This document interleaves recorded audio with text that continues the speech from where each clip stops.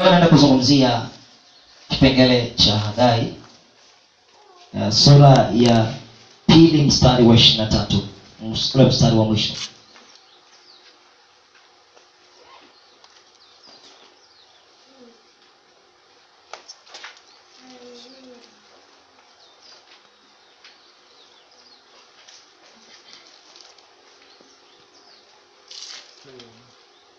Hagai sura ya 2 mstari wa 23. Biblia inasema hivi. Katika siku ile asema Bwana wa majeshi, nitakutwaa wewe Zerubabeli mtumishi wangu, mwana wa Shealtieli, asema Bwana, nami nitakufanya kuwa kama pete yenye muhuri, kwa kuwa nimekuchagua, asema Bwana wa majeshi. Amen. Hakuna eneo lenye amani kama hilo. Katika semina nzima hii ndio siku ya muhuri. Hii ndio siku yenyewe. Anasema atawainua watu walio nguzo. Andika hii. Baada ya kanisa kuwa limerudi kwenye utukufu wa mwisho, amehakikisha limerudi. Utukufu umekuja.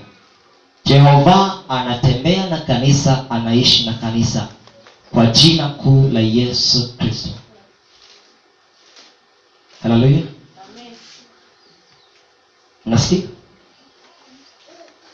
Atawainua watu walio nguzo. Wajua nguzo ni tegemezi ya jengo. Ni tegemezi ya kitu chochote kinachojengwa, nguzo.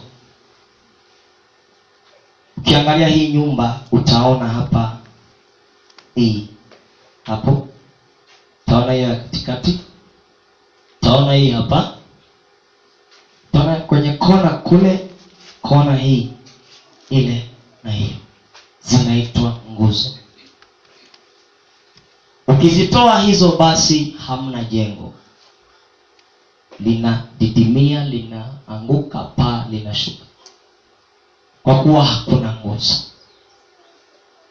Sasa Mungu wa Israeli kwa kusudi lake maalum, baada ya kuwa amerejesha kanisa katika utukufu wa mwisho na anatembea ndani ya kanisa hilo, anaishi ndani yake, anakwenda kuinua watu ambao watakuwa nguzo katika nyumba ya Bwana.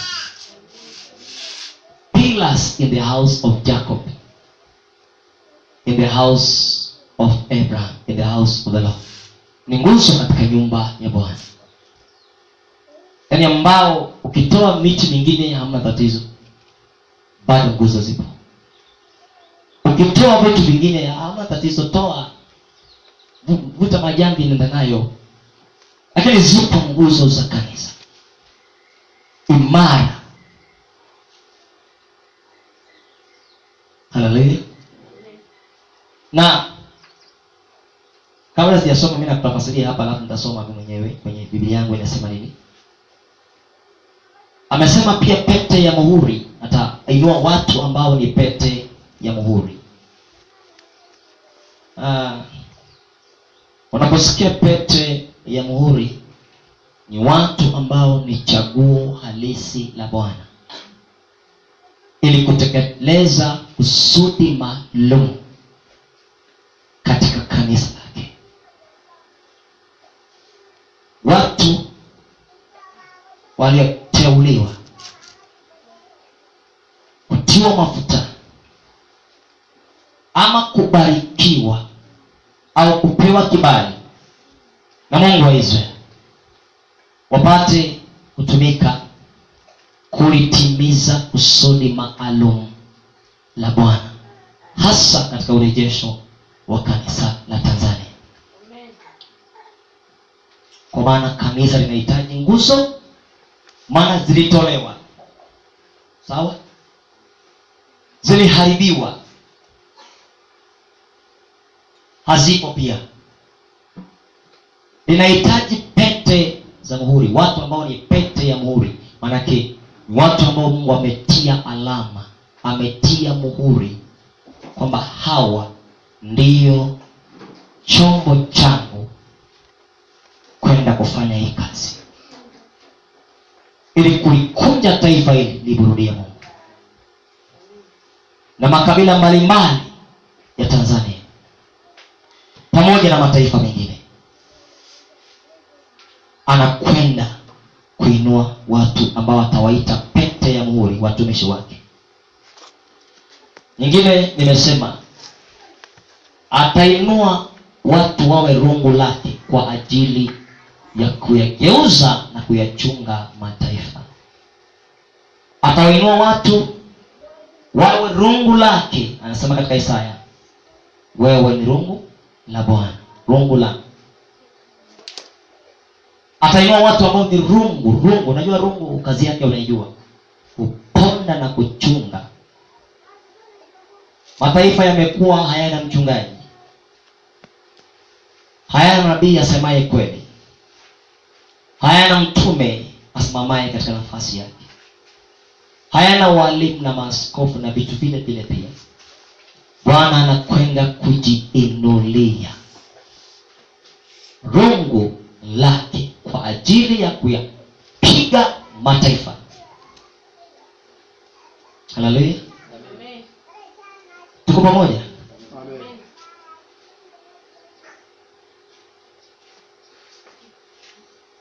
Alafu atainua pia pete muhuri, watu ambao ni pete ya muhuri, waliotiwa muhuri rasmi. Watu wale wamelengwa kutimiza kusudi fulani mpaka liwe. Kati yenu wapo na waona, na pia wengine wanakuja watakaosikia habari hizi, na kupitia ujumbe huo Mungu atawaandaa kwa pete ya muhuri. Amen. Mungu lake kuyapiga mataifa na kuyachunga. Kuyachunga maana yake kuyalisha chakula cha Bwana. Haleluya. Kuyaelekeza mambo ya haki, hasa tunapoelekea unyakuo wa kanisa. Tanzania panatakiwa kuwe na madhabahu ya toba kila mkoa. Bwana sisi wanasema nini? Amen. Panatakiwa kuwe na madhabahu ya toba na urejesho ya kweli, ambaye atakwenda kugeuza watu, kukusanya jeshi, vita vya mwisho, wapigane Bwana kurejesha taifa hili. Kama nilivyosema, alianza kushuka tangu juzi na jana na leo yuko hapa. Haleluya. Hatumsimulii Mungu, tunamsema ni mhalisi. Ni halisi kwamba yupo. Amen. Haleluya. Mpaka hapa nasikia tu niongee taratibu, nasikia uwepo wa Mungu mkubwa sana. Nasikia nimetulia. Nasikia amani sana. Anataka kuinua rungu lake. Kuna vitu tunatakana viharibiwe katikati ya mataifa. Amen. Amen. Sawa? Amen. Na mataifa yanatakiwa yachungwe na Bwana, na hayana mchungaji. Unajua kuna watu wameshafikiria tu kwamba ukiwa mchungaji lazima uwe na kanisa kama hapa ndio unakuwa mchungaji wa hapa. Unaweza kuwa mtumishi unayelichunga kanisa la dunia nzima. Dunia nzima unaichunga wewe. Unajua kuna watu waelewi nasema nini? Yaani Mungu anasababisha uwe mwalimu wa mataifa yote. Na unayachunga mataifa kwa neno alilokupa. Amen. Kwani kuchunga sikulisha kondoo? Amen. Sasa kwani lazima ukae hapo kukusanya sadaka? Watu waelewi haya mambo. Unaweza kuwa mwalimu wa mataifa yote, katumia tu radio, TV, na watu wakapona Ulaya nzima. Wewe uko hapa Tanzania. Amen. Amen. Ukawa mchungaji hivyo hivyo. Haleluya. Tafasiri ya huduma imeharibiwa kwa sababu watu hawajui wanachokifanya. Anasema wazi atatafuta watu ambao watakuwa rungu lake, ili kuyageuza mataifa na kuyachunga mataifa. Amen. Haleluya. Anawataka watu watakaoenda mazingira mbalimbali ya nchi na nje ya nchi. Anataka hata waimbaji ambao watageuza waimbaji wenzao, sababu huko ndio kumeharibika kuliko maelezo. wapo kwenye ngwasuma tu na kanda bongo mani ya Yesu, wanasema siku hizi wanasema bongo ya Yesu, na bongo ya Yesu, bongo gospel, nazo zipo katika kanisa la Tanzania na mataifa mengine pia. Ukienda Kongo unasikia ndombolo ya Yesu, wanamtukana mpaka Mungu. Na Kenya huko iko hivyo. Hapo awali ilikuwa mbaya zaidi. Anataka watu waende. Kwa hivyo nilishatangulia kwenye semina kwamba hawezi kufanya kazi kama yeye. Hataki kuungwa mkono, lakini akitaka kufanya kazi lazima akae ndani ya mtu. Amen. Sijui unanielewa kweli? Amen. Hii nyumba ni kubwa sana hii. Lakini Mungu hawezi kukaa huko ndani. Simama Moses. Mama, hii nyumba hii ni kubwa sana, lakini Mungu hawezi kaa. Ila wewe anaweza akakaa huko ndani. Amen. Kati wewe anaweza akakaa ndani yako na akafanya anachotaka. Na hii nyumba sky. Sasa hivi anataka kwa, yani baada ya leo inaisha ametia watu mafuta. Amen. Kuna watu wanachemka hapa kwenye viti, ni vile hujawaona. Anasikia kuna kitu cha kufanya. Ndio maana yake. Kuna kitu cha, yani kitoka hapa hakuna usingizi wa mbwa asiyebweka. Kuna jambo la kufanya. Sasa anakwenda kutia mafuta watu ambao kwanza ni nguzo, pillars of the house. Na nataka nisome maandiko baada ya hapa. Alafu pia anasema atainua watu ambao ni pete ya muhuri. Hao ni wale wanakabidhiwa kazi maalum tofauti na wengine. Lakini kazi hiyo haiko nje ya kazi ya msalaba, utakatifu na njia za Bwana. Haiko nje. Amen. Alafu wengine akawafanya kuwa rungu. Unajua kuna watu Mungu anakwenda kuwatia mafuta kama Yehu. Mamafahamu Yehu? Yehu alichinja Mabaali kwa upanga. Alishinda. Mpaka siku moja, hebu nikueleze tukio hilo basi unielewe. Mungu akawa ameshamwambia, amepaka mafuta, na kaambiwa kazi yako ni kuhakikisha hii miungu imetoka katika nchi. Miungu gani? Baali. Akaenda kwenye nyumba ya ibada ya Baali. Akafika nje. Alikuwa ni mfalme. Sawa? Wakamheshimu pale nje. Akawaambia, ninashukuru nimekuja. Lakini nimekuja pia kutoa ibada kwa Mungu wenu. Lakini Mungu alikuwa amemwandaa kuchinja Mabaali kwa upanga.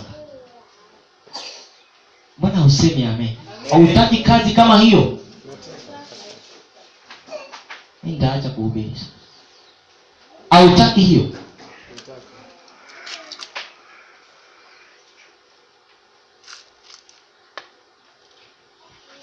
Walipomkaribisha akawaambia uongo. Mimi nimekuja na mimi nitoe dhabihu kwa Mungu wenu kama mnavyotoa ninyi. Akaambia, dhabihu haina tatizo. Tunapenda dhabihu. Unajua kwa Baali kutoa dhabihu ndio Mungu. Haina tatizo. Njoo, welcome, karibu sana. Kaingizwa ndani. Na unajua mfalme huwa anakwenda na wanajeshi wake na walinzi wake. Sasa akaingia nao wote, walishachomeka panga ndani ya suruali. Zinaingia chap. Unajua zile zinazofungwa ndani alafu zimewekewa ala zimechomekwa. Mtu amevaa suruali mkanda mzito, huwezi kujua ana upanga. Wakaingia wanatembea, wanaangalia wanaangalia vinyago vya Baali, wakaviangalia wakasema okay good. Wakapiga salute zao, akaingia yeo. Haleluya. Amen. Alipoingia ndani akawaambia, nashukuru sana mmenikaribisha. Hao ndio wanaitwa rungu. Rungu, unajua rungu? Ukipigwa rungu mpaka uchanganyikiwe kichwani. Pengine umevaa mawe kichwani. Utazunguka hivi kama umelewa. Akawaambia nashukuru. Akawaambia majeshi wake, ninaomba wengine mrudi nje kwa kunong'oneza masikioni. Pastor out. Wewe na ameshawapa siri alipotoka. Wewe out, wewe nje. Simameni mlangoni mzipe hivi na hivi, na kazi ni moja. Walioingia wanabaki, walio nje wanabaki. Kazi ni moja tu. Mtakapoona ishara yangu mpiga rungu, asibaki mtu hata mmoja ambaye anasujudia miungu ya Baali. Yes. Anataka rungu Tanzania, rungu za kutosha, maana vipo vitu vya kupiga na kuharibu. Sawa? Anataka watu wanaozungumza kwa mamlaka, hata kukemea mapepo tu. Anachoongea ni mamlaka. Ni mamlaka yanatoa kitu fulani. Amen. Mwenelewa? Amen. Hata ile ya kuvamia sio kukemea, hata ile. Yaani unachokiongea ni mamlaka. It is authority, ni mamlaka. What you are talking, kile unachokisema ni mamlaka. Unachokiongea ni mamlaka. Power. Alafu watu waje kujua kwamba nyumba ya Mungu ndio yenye mamlaka. TANESCO haipiki nyumba ya Mungu. Unasikia? Mamlaka ya serikali yapiki katika kanisa. Amen. Kanisa liko juu. Amen. Amen. Juu sana. Akamwambia sasa. Akamwambia yule kuhani wa Baali, nashukuru sana kwa kuwa mmenikaribisha. Anaongea na Bwana amempaka mafuta. Unajua ukipaka mafuta kuwa rungu la Bwana, hakuna atakaye kurukia shingoni kutoa dai. Hayupo. Bwana mwelewi Kiswahili. Ayupa anaruka na toa kitu, hapana. Akasimama ndani ya nyumba, sio nje. Alafu akasema kazi ianze. Akasema ni mwisho wa Baali katika Israeli. Wanacheka cheka, wanajipanga. Akawaambia majeshi kwa ishara. Walikuwa wamesimama mlangoni na walio ndani. Tukiwa chumbani tuliambizana nini? Vichwa vianguke chini. Anzeni kazi. Sha. Kata walikatwa wote. Na wa mlangoni wakaambiwa, ole wako akatoka mtu nje, wewe utakufa badala yake. Tunaiondoa Baali katika nchi ya Israeli. Amen. Maana yatosha miungu kusujudiwa wakati yupo Mungu wa Israeli, Mungu mkweli, mfalme wa amani ya watu. Amen. Yatosha aabudiwe mwingine kwa nini wakati yupo wa kuabudiwa? Hapana. Mamlaka chinja wote. Hakuna mtu anasema aliyetoka nje. Hakuna.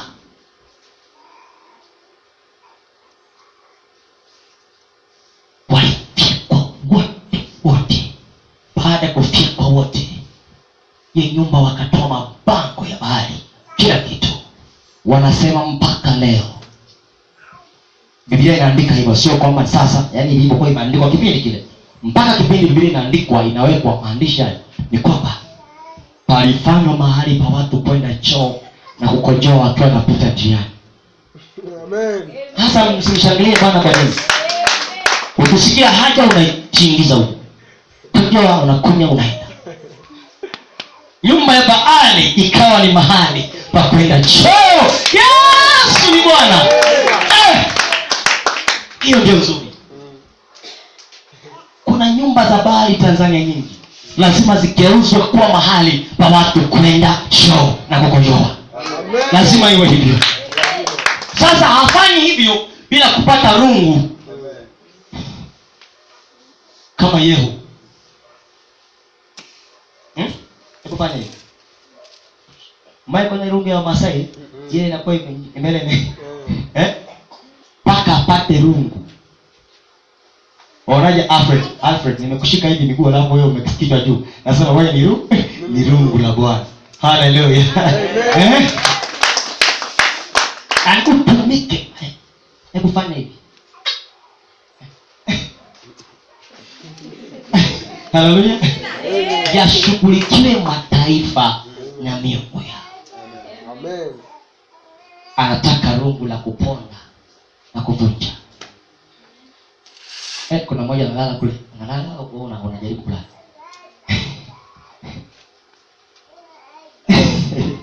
Haleluya. Amen. Unajua nina furaha sana. Amen. Kwa nini? Naona rungu nyingi hapa. Amen. Haleluya. Amen. Naona pete za muhuri hapa. Amen. Nyingi sana. Amina. Sitapenda kufanya kazi nzuri. Amen. Alafu naona pia nguzo katika kanisa la Tanzania. Amen. Unajua nikwambia kitu kimoja. Huyu aliyeinuliwa anaitwa Zerubabeli. Alikuwa ni diwani. Mtu ambaye hakuwa anafahamiana na mambo ya hekaluni sana. Yaani alikuwa hana ufahamu sana na Torah na sheria za Mungu. Alikuwa ni diwani wa Yuda, maana yake kiongozi wa nchi. Sawa sawa? Kabla sijaenda mbali, sembuse waliojazwa Roho Mtakatifu. Singesema jambo hapo basi. Sembuse hawa wanaonena kwa lugha za malaika. Eti.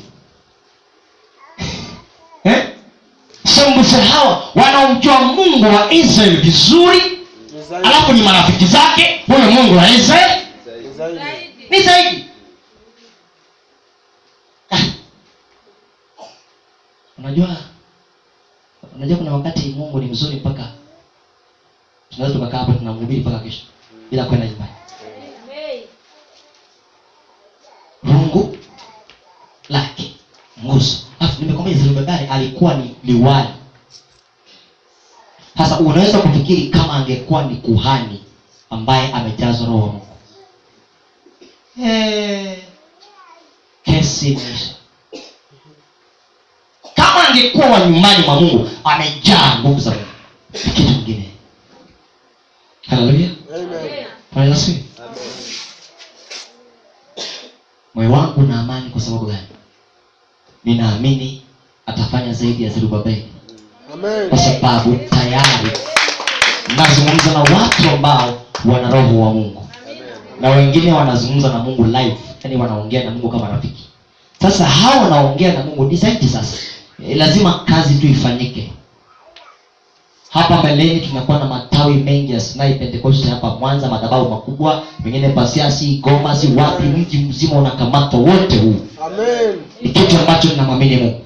Kwa sababu rungu zimeandaliwa tayari. Zipo. Amen.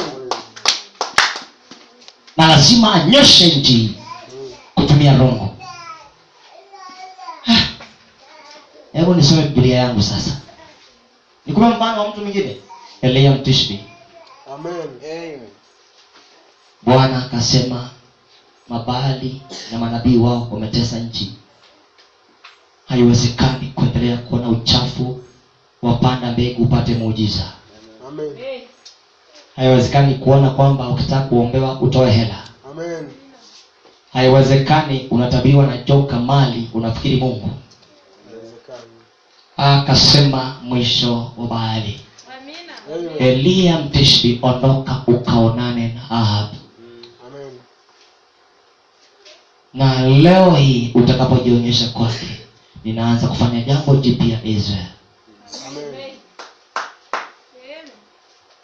Hao ni pete za muhuri wa aina hiyo. Kusudi maalum la kurejesha kanisa na taifa. Tunaelewana? Hagai nilikuwa nataka kusoma. Wengine ni Yohani Mbatizaji akaja kuandaa njia kwa ajili ya kuja kwa Yesu. Amen. Sawa? Amen. Akawaambia huyo hapo ajaye ni mkubwa sana kuliko mimi. Huduma yake ni kubwa, atawabatiza kwa Roho Mtakatifu na kwa moto. Amen. Huyo alikuja kuandaa njia ya Kristo. Lakini inashangaza kwa sasa pia amemtuma mjumbe katika taifa la Tanzania. Amen. Ili aandae njia kwa ajili ya kuja kwa Bwana wetu Yesu Kristo. Amina. Hebu nisome maandiko yangu yanasemaje. And that day says the Lord of hosts, katika hiyo asema Bwana majeshi, will I take you, nitakuchukua. Nisikilize, anakwenda kufanya kitu kinaitwa kuwatenga watu. Amen. Sawa? Amen. Hebu niangalie. Anaposema kuchukua, wajua maana ya kuchukua, si ndio? Wewe usinipe, ila mimi nachukua Biblia yako. Si ndio? Si maana ya kuchukua? Amen. I will take you.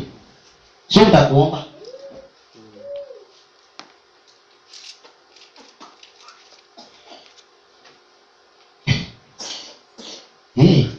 Nimechukua. Haya. Nimechukua Biblia yake. Nani ameelewa? Amen. Yeye anaangalia kwa macho yake ya rohoni. Anaangalia nani kati ya watu hao wanaosikiliza na hata walio nje atakayefaa kuwa rungu. Point. Atafaa kuwa pete ya muhuri. Nani atafaa kuwa nguzo ya kanisa langu? Amen. Alafu atakuja kuichukua nguzo au pete ya muhuri, au sema pete ya muhuri, nguzo au rungu lake, atakuja kulichukua. Kwa maana halisi lazima utapitia hatua ya kutengwa kutoka katika dunia na dhambi na vitu vyote. Na pia nyingine ambayo lazima uikubali ni hakika ni kutoka katika watu wenu. Your people. Yo hawajasikia vizuri.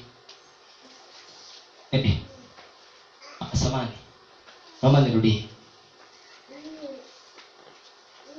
Atakuwatenga kutoka katikati ya watu wenu.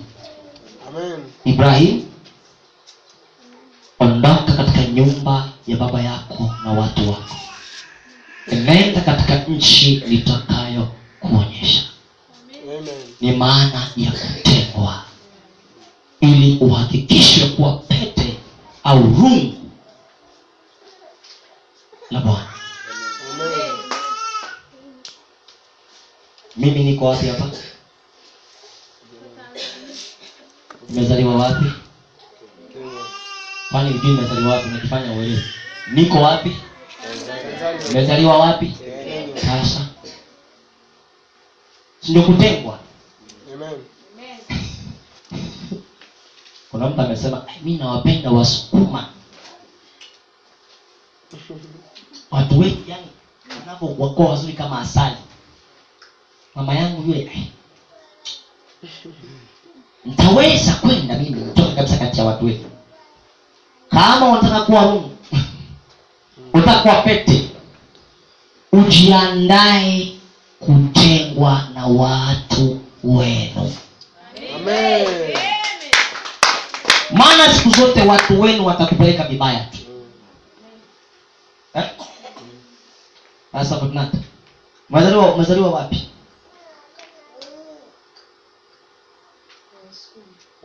Wapi? Mwanza sio na leo uko wapi? Mmesikia hiyo? Amezaliwa hapa juu. Hapa juu Philips. Hapo kwa Mzee Magembe. Sasa hivi anachunga kanisa wapi? Sengerema. Sasa sio kutengwa. Amen.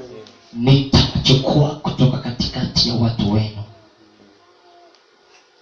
Mtakaopokea wito huo, safari itakuwa nzuri kwa sababu ndio taratibu za Biblia. Amen.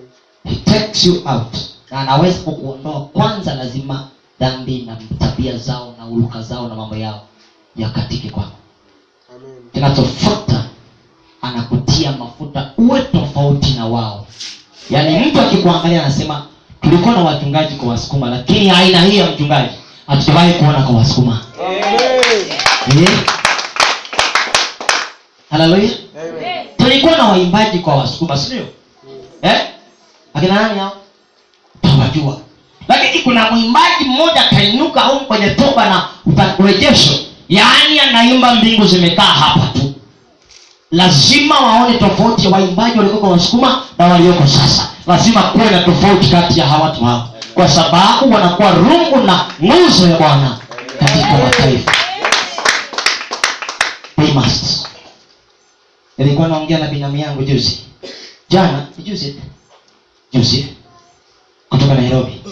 Alikuwa aje kwenye semina lakini akapata tatizo la mahakamani. Alikuwa na kesi fulani mahakamani ambayo alikuwa anashughulikia tarehe 24, wakampa tarehe 27 tena. Sasa akashindwa kutoka, lakini anajiandaa atakuja. Sasa tulikuwa tunazungumza naye, kuna kitu kilitokea maishani mwake ambacho nilihusika kukitabiri. Sasa alikuwa Ruben katika maisha yangu. Unajua katika maisha ya mtu kunakuwa na Ruben. Mtu ambaye anasema hata kama mmemchukia msimchinje. Chinjeni mwana kondoo, mkatie kwenye damu, kwenye vazi, mkampelekee baba yake, mseme amekufa. Lakini hajafa, mkamuuzeni Misri awe waziri mkuu. Sasa mbona hujanielewa? Nimekatiza mitaa, nimefika huko ninapotaka kusema. Haleluya. Sasa alikuwa Ruben maishani mwake. Wakati napita mapito makali Nairobi, alinishikilia sana. Alinizuia nisibulike na mambo yalikuwa yanaendelea. Sasa kuna kitu kilitokea kwenye maisha yake ambacho nilikitabiri akijatokea, nikamuonya. Sasa akashindwa kuhimili, kikamchukua. Kilipomchukua kimeleta matokeo mabaya maishani mwake. Baada ya kuleta matokeo mabaya, sasa nikampigia simu juzi, ndio napigia simu kwa mara ya kwanza, tunaongea hivi kupitia WhatsApp.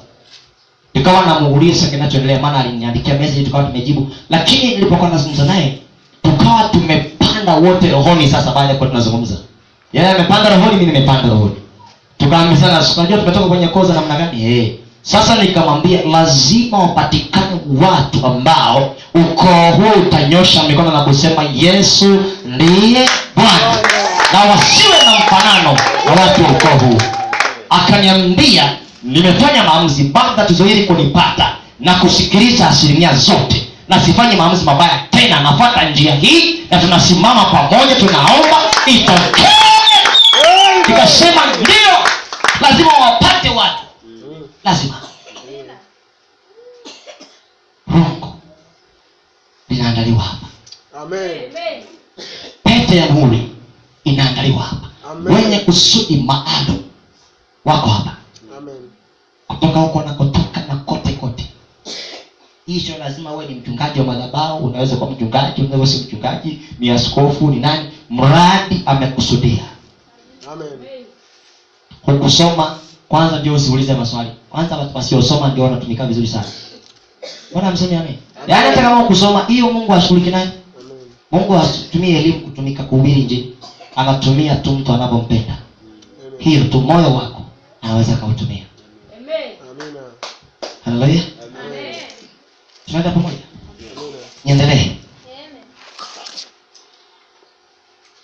Katika haya ina maana anapokwenda kuwateua watu, kuwaita, anakwenda kuwatenga, kuwachukua. Ina maana akikuchukua, nataka niseme kiroho, kwa kuondoa maswali mengi, anakuchukua kutoka katika mwili, alafu uingie katika utukufu wa Roho Mtakatifu.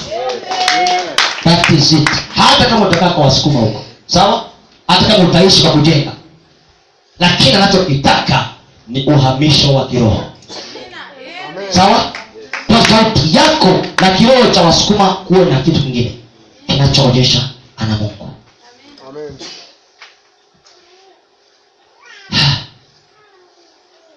Mwadhani nikisema hivi nina hakika. Hakuna mtu anazaliwa kwenye kabila baya sana ambalo haliwezi kutumikia Mungu. Hayupo. Amen. Mimi ni hakika nakwambia. Ukipata mtu aina ya kabila langu anayehubiri hivi, natakiwa ulie mpaka machozi ya damu yatoke.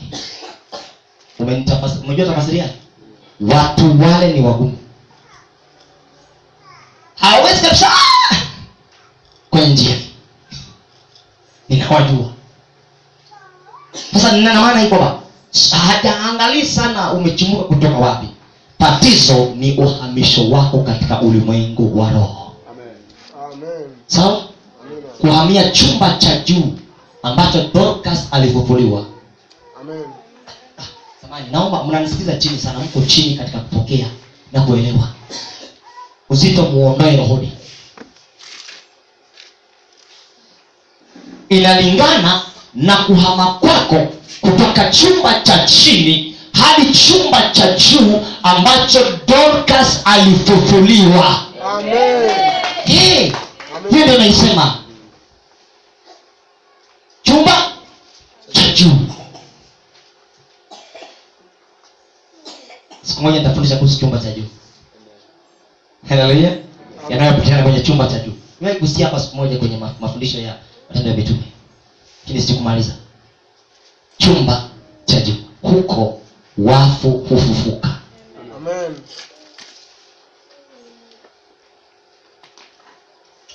Endelee. Amen. Tuna taratibu leo, tuna taratibu sawa? Taratibu unielewe. Maandiko ni machache. Nataka nieleze kwa mapana. Sasa sikiliza. Anasema I will take, nitakuchukua. Anasema O Zerubbabel, my servant, the son of Shealtiel, says the Lord. Hey. Nitakuchukua Zerubbabel, mtumishi wangu. Atakapo kuchukua, baraka ya kwanza anakupa kabla ya gari, kabla ya mke, mme, watoto. Anakupa baraka inaitwa mtumishi wangu, my servant. Amen. Kuna watu waelewi. Hizi ni lugha za kibiblia, sio za vitabuni, za kibiblia. My servant, mtumishi wangu. Amen. Chukua, weka hapa, mtumishi wangu. Amen. Mtwae Haruni na wanawe, watakase, watie mafuta maana yake, wawe makuhani kwa ajili yangu mahali patakatifu. Kuchukua alafu pia mafuta mtumishi wangu. Hebu nikwambie, hakuna kitu kinabadilisha maisha ya mtu kama kufanyika mtumishi wa Mungu. Amen. Hamjasema amen? Mnaofikiria kusoma ndio kunafanya mtu aonekane, mmepoteza malengo. Au kuwa na pesa na vitu vingine. Kufanyika tu mtumishi wa Mungu. Amenipa ufunuo tayari nilipokuwa nasema nikupe taarifa yake. Ni kitu cha ajabu sana. Akitakutoa akufanya mtumishi wake. Akamwambia Musa, mtumishi wangu. Haleluya. Amen.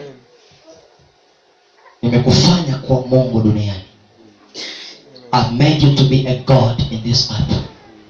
Nimekufanya Mungu kwa Farao. Amen. Yeye akajiondoa. Samahani, na kupandisha viwango vya kuelewa ninachokisema. Yeye akajitoa. Sawa? Amen. Nimekufanya kuwa Mungu.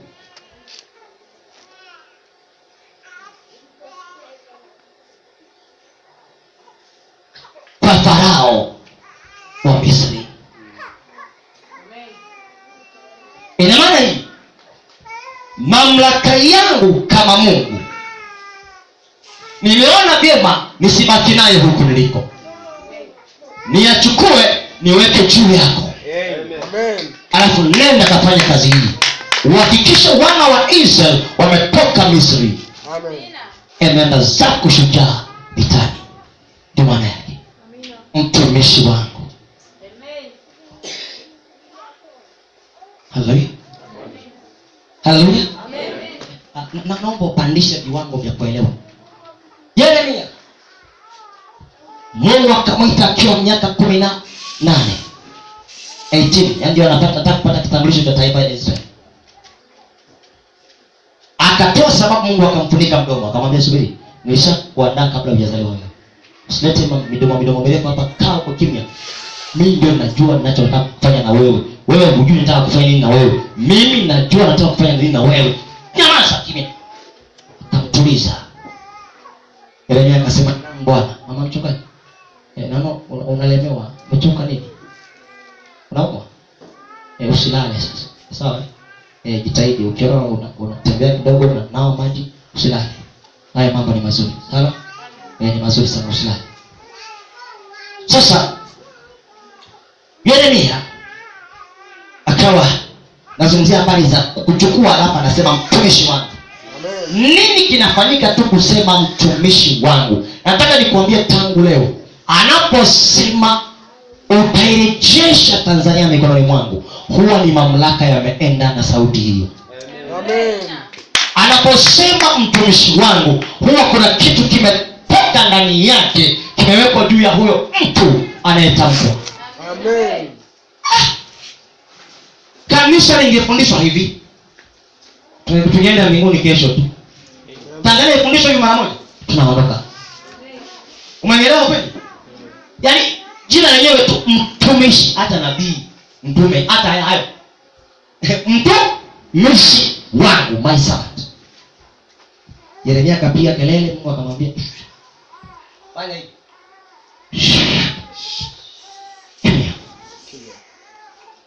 Midomo hapa staki. Tulia. Mimi ndio ninakuita, sio? Ninajua kilichomo ndani yako. Na mimi ndio ninakiweka. Haleluya.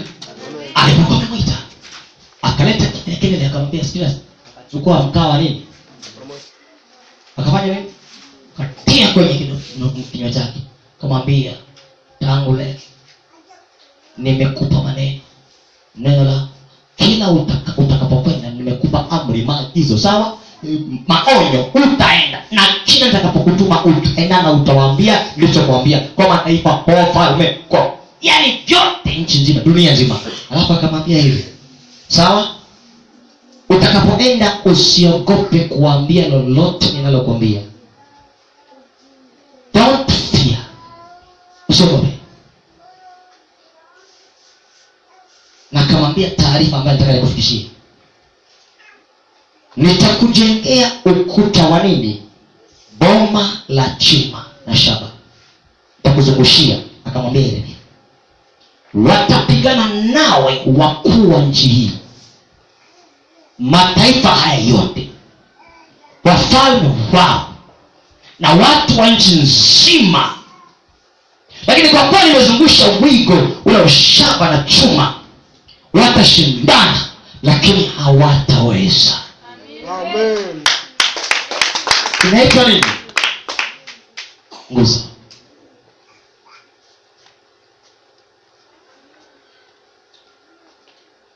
Amezungusha mpaka wigo. Maana ya mtumishi wako, my servant.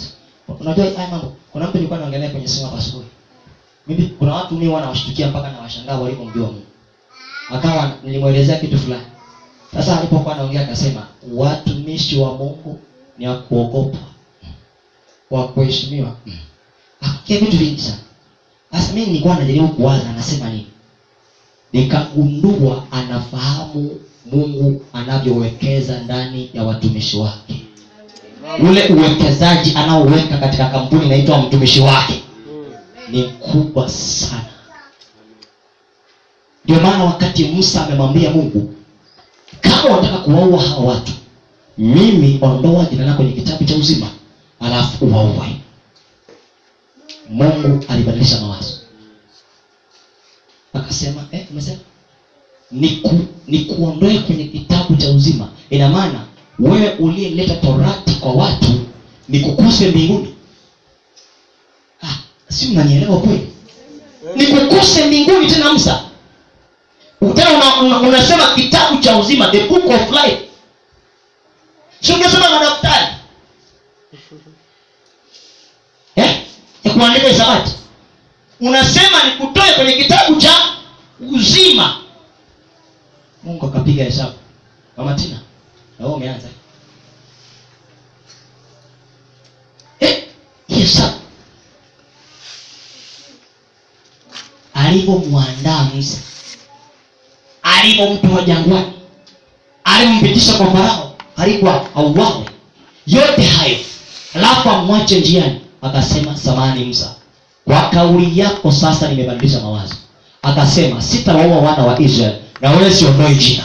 Wote mnapona. Yaani akaponya kote, akaponya watu na Musa akapona. Akawa amekaa kwa Musa.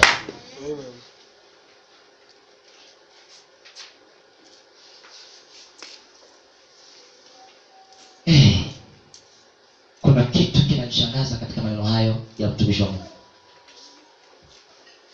Haleluya. Amen. Sawa? Amen. Nyingine ni kuongeza ya mtumishi wangu. Mfano, akasema, naona mna huzuni mioyoni mwenu. Msifadhaike sana mioyoni mwenu. Mnaamini Baba, niaminini mimi pia. Nyumbani mwa Baba yangu kuna makao mengi. Nimeenda kuandalia mahali, ili mahali nitakapokuwapo mimi, nanyi mtakuwapo. Anawaambia watumishi wake. Sio, mnaelewa kweli? Ina maana akisha kuchukua wewe uwe mtumishi wake, anakupa haki miliki, haki kwamba ni mtumishi, na anaweka haki miliki juu yako kwamba huyu ni mtumishi wako. Amen. Hiyo hujawahi kulijua. Siku kutana na ufalme wa giza ulioshiba, upambane na wewe alafu ushinde kwa kuweza, ndio utakuwa unasema nini? Amen. Sasa hivi unaweza kufikiri hadithi. Utakuja ufalme, unapambana mpaka ukiamka unafikiri ndio umepona, tena uko hai. Wameshindwa. Amen. Mtumishi wangu, my servant. Najua mnapenda majina nabii, mtume, si ndio? Amen. Tumseme tu. Amen. Mimi nikupe jina rahisi, mtumishi wa Mungu. Amen. Hilo ni tamu. Haki zake ni za ajabu sana. Sawa? Hivyo hujawa nabii unaanza kwenye mtumishi wa nani? Wa Mungu. Unaanzia hapo, mtumishi wa nani? Wa Mungu. Sawa tu. Naomba unisikilize vizuri. Alafu naomba uwe na uchungu kama semina hii haijakubariki. Umwambie Mungu akusaidie. Maana huwezi kukaa kwenye uwepo wa namna hii na semina kama hii ukabaki hivyo. Kutakuwa na tatizo ambalo sijui inatoka wapi. Hata shetani aliyelileta mimi sijui ni nani. Shetani yupi? Hii inakaa mtumishi wa Mungu. Servant of God. Amen. Mtumishi wa Mungu.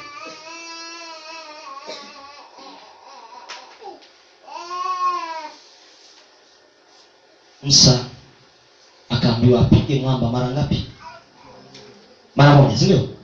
Akapiga mara ngapi? Wamemkasirisha huko anataka maji haya. Amekasirika, wanataka maji na wanamzonga zonga.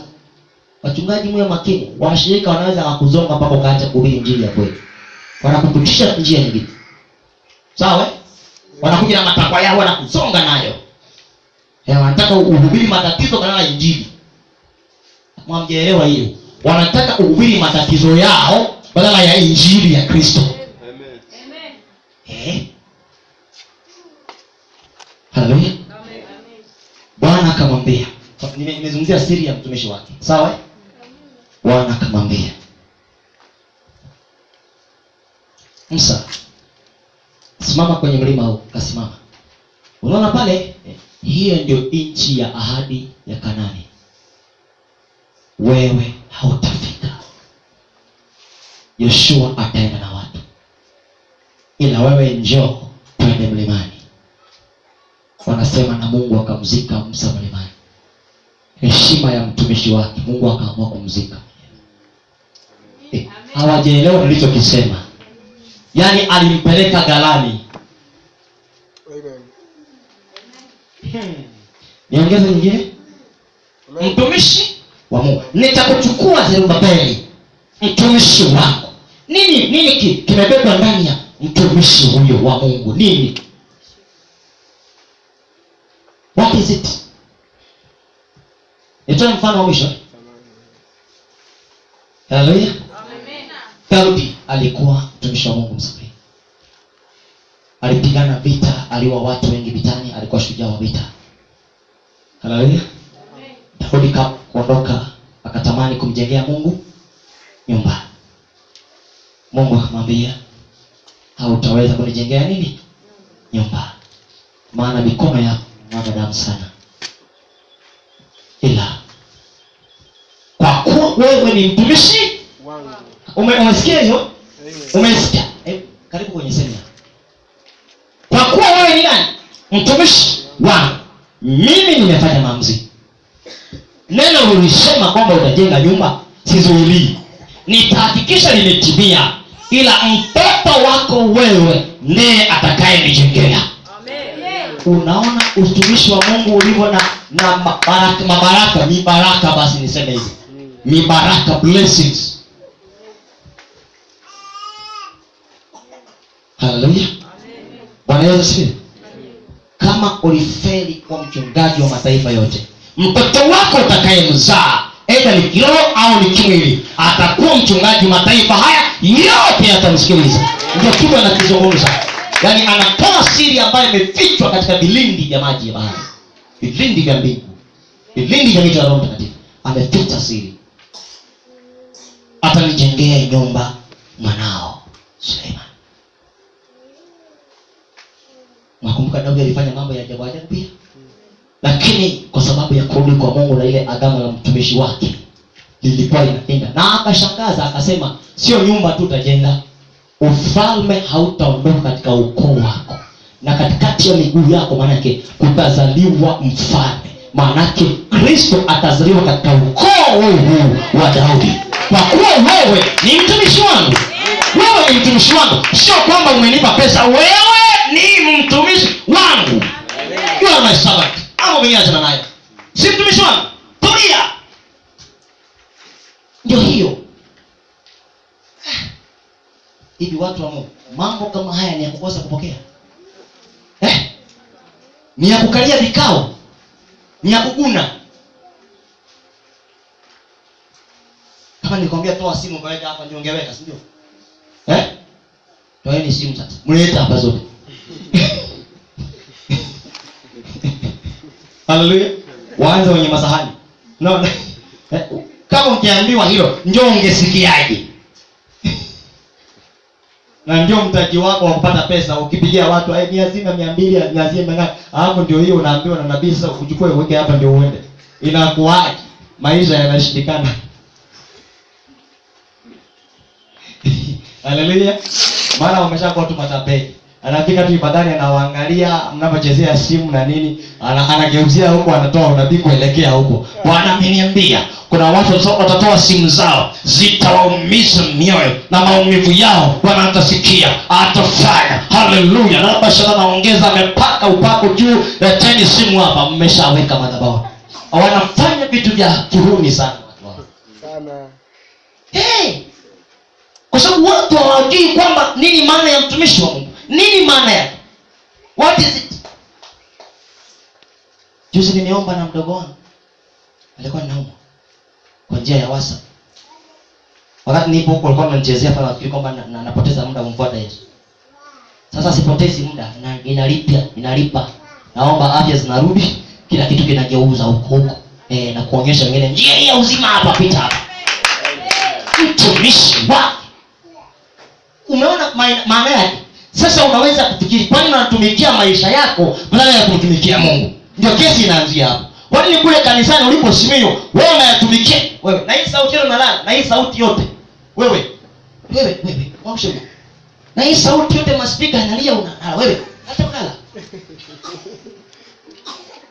Hapana. Hii sauti yote hii utalalaje?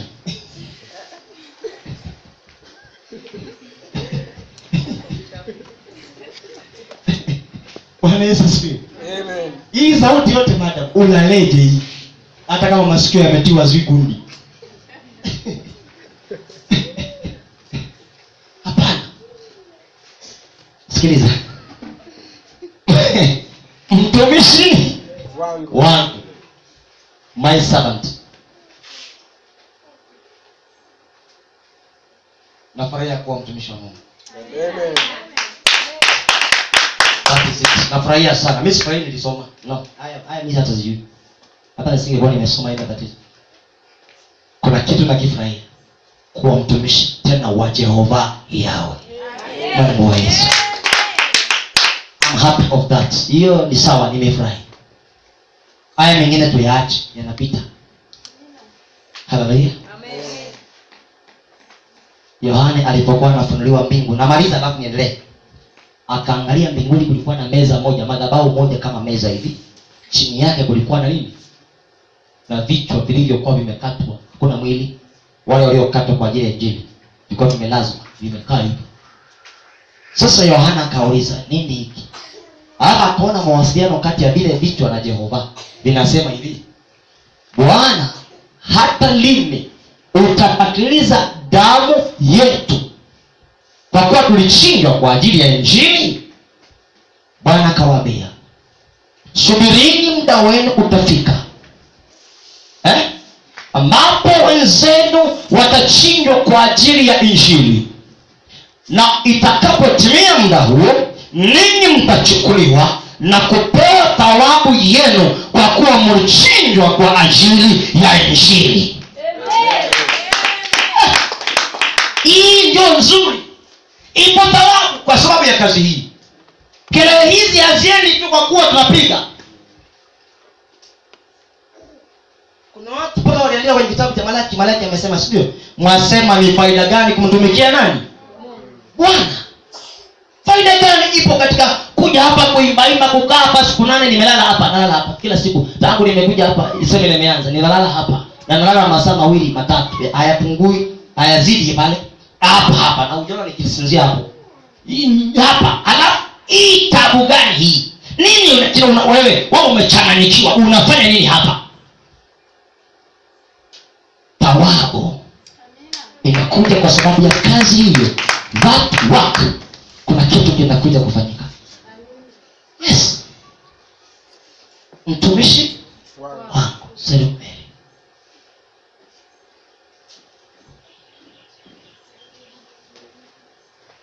Haleluya. Mtumishi wangu,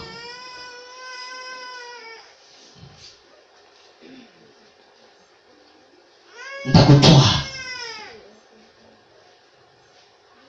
Anasema tena, sikiliza. Watakaoongoza wengi, Danieli 12:1-2. 3. Anasema watakaoongoza wengi katika haki watang'aa kama nyota. Kumbe ipo thawabu. Kazi ya utumishi si bure. Ndio maana anasema hivi, ili akutengenezee mazingira. Utakapokubalika kuwa ni mtumishi wake, ujue haya yanakuhusu. Atakuja kukupa hayo.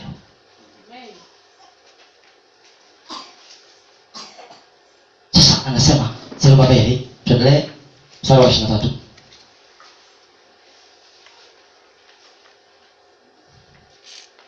Says the Lord, anasema Bwana, and will make you, na anasema and will make you, atakutengeneza wewe through the Messiah, kupitia Kristo Yesu, your descendant, manake uzao wako. Kumbe Zerubabeli alitoka kwenye uzao wa familia ya Daudi, na uzao huo ndio umemleta Yesu duniani.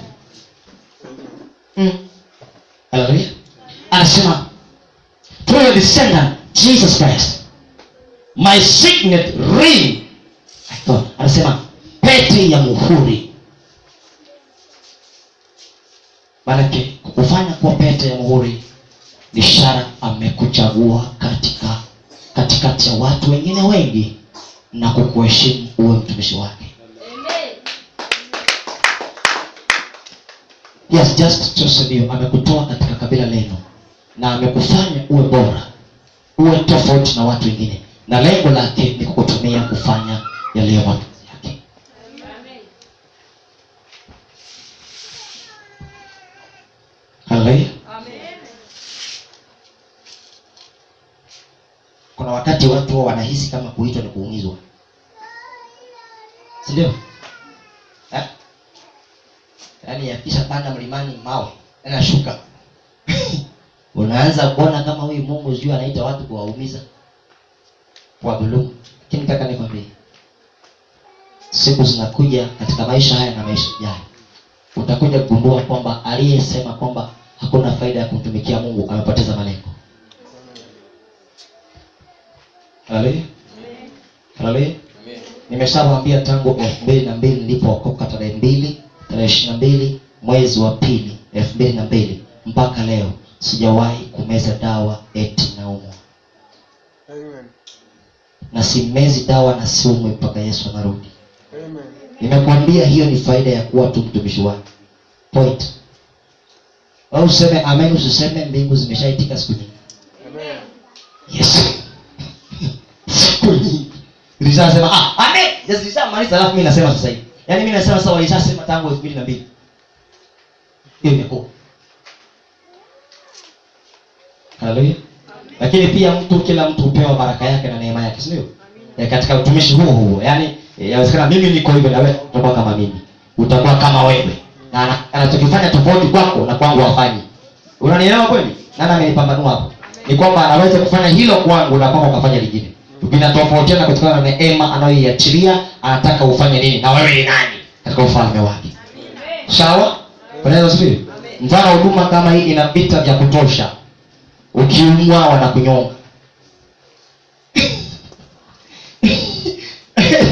Tumepelekwa Uganda umewekea drip hapa, wanakunyongea hapo. Ni ngumu. Hivyo lazima hakikishe kwenye afya na umekaa vizuri. Kwa sababu ukikosea tu ukaenda ukalazo huko. Wanasema asirudi kanisani. Asirudi. Tunamalizia hapa. Hilo mlijue. Sasa anaangalia pia anataka ufanye nini? Una vita vya aina gani? Katika eneo lako unapambana na nini? Anasema nikifanya hiki nisifanye hiki, sawa? Kwa sababu ya anavyoona unafikia wapi katika vita vya ulimwengu wa roho. Pamoja na neema yake. Amen. Haleluya. Amen. Bwana asifiwe. Haleluya. Niendelee. Ina maana naposema kwamba amekuchagua kuwa pete lake, amesema kwanza ni pete ya muhuri, anasema kwamba ni kupitia Kristo Yesu. Usingekuwa tofauti na Wasukuma wana ugoro. Ni wanamba ugoro, ni wala ugoro. Ugoro unaliwa, unalambwa. Unanuswa, unavutwa. Unanuswa na kuvutwa. Sijawa karibu sana na watu wanatumia ugoro, ni maana ninauliza usinione mshamba. Yaani sijawa karibu sana nikajua wanafanya. Sasa usingekuwa tofauti na wale wavuta ugoro. Wavuta ugoro wala makubeli. Sawa. Wale wasifiri. Wavuta ugoro na wale wengine. Usingekuwa tofauti na wao. Kilicholeta tofauti ni kwamba ni kupitia Kristo Yesu Mnazareti umefanyika kuwa tofauti na wale watu. Yaani kupitia kwake umefanyika tofauti. Lakini pasipo hilo ungebaki unatumia ugoro, unatumia bangi kama wanavyotumia wenzako na kuzalishwa hivyo na kila kitu na mambo haya yote na pamoja na HIV. Lakini kwa sababu ya Yesu Kristo amesema kupitia Kristo Yesu nitakufanya uwe pete ya muhuri wewe. Jesus Christ of Nazareth. La sivyo hakuna tofauti kati yako na wale watu. Sawa? Kama wewe ni mweusi wao ni weusi tu kama wewe. Kama una macho makubwa na mkubwa wako na macho makubwa. Si kweli? Sawa? Haleluya. Bwana asifiwe. Haleluya. Kama naongea sana mkubwa wako na wewe unaongea sana. Mnafanana, maana si damu moja. Haleluya. Kinachomtofautisha mtu ni Yesu Kristo Nazareti. Amen. Anapoingia tunabadilishwa. Amen. We are made his servants, tunafanywa kuwa watumishi wake. Haleluya. Hebu niwaambie mliotoka Simiyu, niwatie moyo katika jambo hili. Haleluya. Ndio sio? Amen. Hakuna kitu nakipenda maishani mwangu kama hiki. Hata kama watu hawana chochote maisha yao, tuseme maisha ya dunia hii, wana vitu hawana chochote kinachohusu maisha haya. Mradi kwamba wanaweza kulisimamia kusudi jema la kimungu.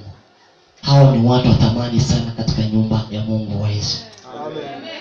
Yaani hicho ndio kitu nimejifunza kwenye huduma safari yote. Na utakuja gundua Tanzania nzima nina marafiki wengi sana ambao hawana maisha mazuri sana, lakini kwa kuwa wana Mungu ninakaa pamoja nao. Amen. Haleluya. Haleluya. Hata wachungaji wamezaliwa kwenye huduma hii kiangalia hawana maisha ya juu sana. Ni maisha ya chini. Tunapenda taratibu. lakini kwa kuwa tu wana Mungu, niko tayari kwenda nao mpaka Tanzania irudi. Hata akija mtu wa Ramapo akasimamisha hapo, siwezi kuungana naye nikawacha wachungaji ambao tumetoka nao safari hii. Nikasema kwa kuwa amekuja mtu mwenye pesa na gari la kuliendesha mjini, niambatane naye niwache, nitakuwa nimejilaani. Usimtukane mkunga, uzazi umalipo. Amen. Yes. Ana amepokea hiyo? Amen. Usimtukane nani? Mkunga. Maana utapata mimba nyingine. Siku ya kuzaa ndio iko mtaani. Hakuna mwingine. Utashughulika mwenyewe. Na hiyo point wameishika vizuri. Mama Tina umesikia? Yaani mkunga ni huyu kijiji kimoja. Alafu wewe mtukano ukaniambia, "Si nimeshazaa, ipumbavu wewe, toka hapo kwanza mloge mchawi." Alafu mkunga anaendelea kuishi hapo, watu wa kama kijiji kizima ukashangaa mpaka kwenye chumba kimoja.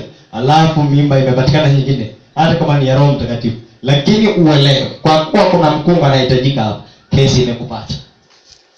Nimezungumza hilo kwa nini? Nataka kuzungumzia kwamba sio kwa fedha wala kwa dhahabu tunafanywa kuwa rungu la Bwana au watumishi wake. Ni kwa Kristo Yesu Nazareti. Haleluya. Natoa mifano haina akili, sio? Ukiangalia ni mipofu, hata haitakiwi kusemwa. Lakini ina maana yake. Haleluya. Amen. Amen. Au usitupe jembe kulima bado kungalipo. Nasema kama nimelima makao, natupa yote ziwani majembe haya. Natupa nguvu. Alafu ukilima kija nitamwamini Mungu ashushe jembe kutoka juu. Mungu akikataa kufanya huo muujiza, makao haulimi, njaa itakutafuna.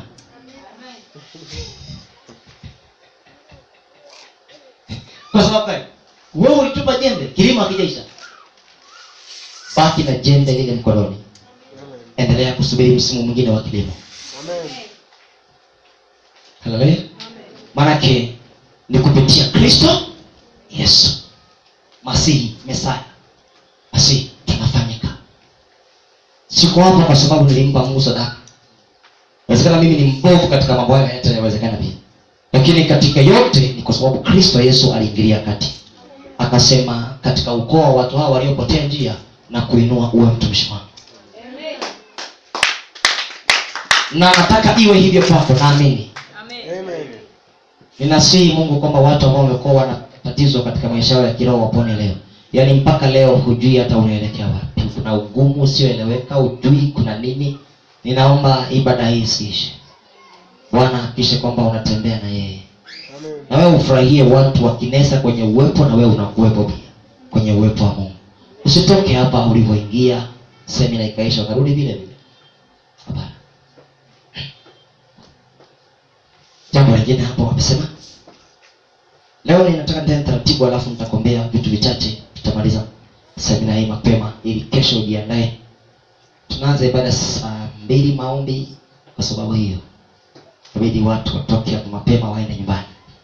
Saa 2 maombi, saa 4 tunaenda ushuhuda. Tuendelee.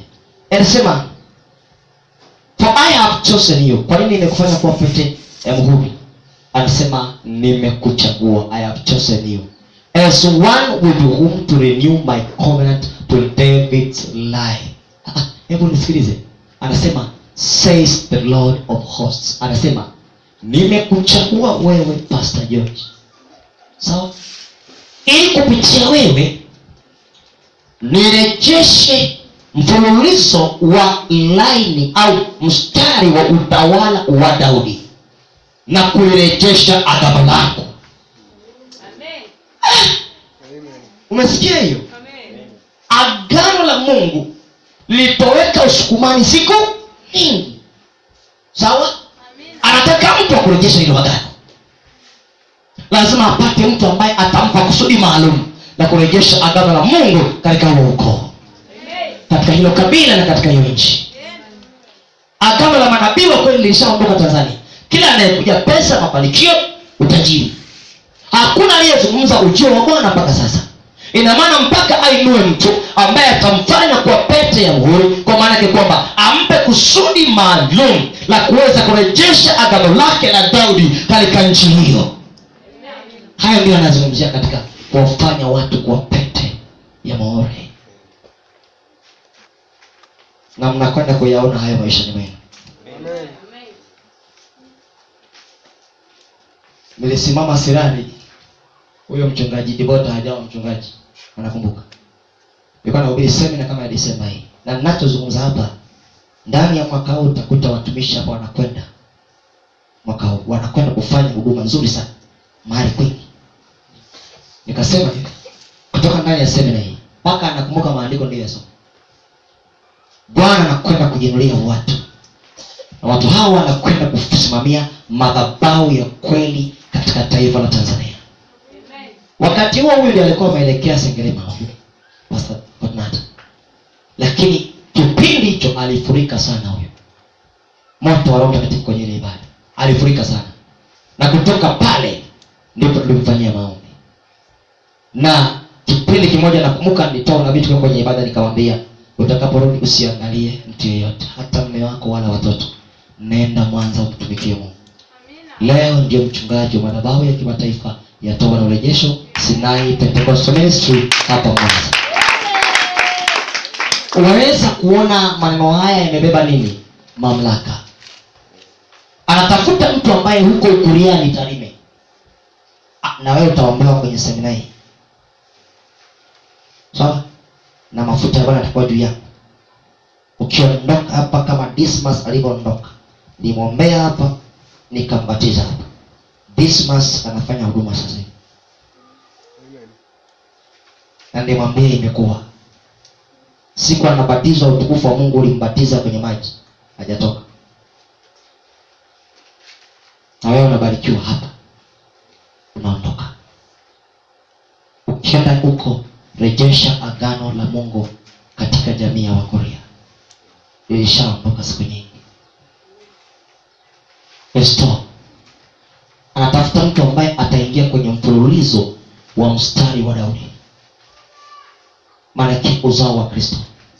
Arejeshe agano ambalo halipo na liliondolewa katika ukoo zenu na kabila zenu, na katika taifa na katika nchi. Mimi safari yangu ni ya mataifa yote. Amen. Sio wa Tanzania. Kama umeshanihesabu tu wa Tanzania, makosa. Mimi na safari zingine pia ziko mbele yangu, za kwenda na kurudi, kwenda na kurudi, na mataifa haya kupiga rungu, alafu narudi. Mamlaka, nina safari hizo. Lakini pia naamini hapa kuna watu wenye safari hizo. Amen. Za mataifa mengine, Amen. kwa sababu ya aina ya utukufu ulio mahali hapa. Amen. Unawaandaa watu kwa ajili ya ufalme. Ibada hii bila shaka umeshaona ni ya kinabii, sawa?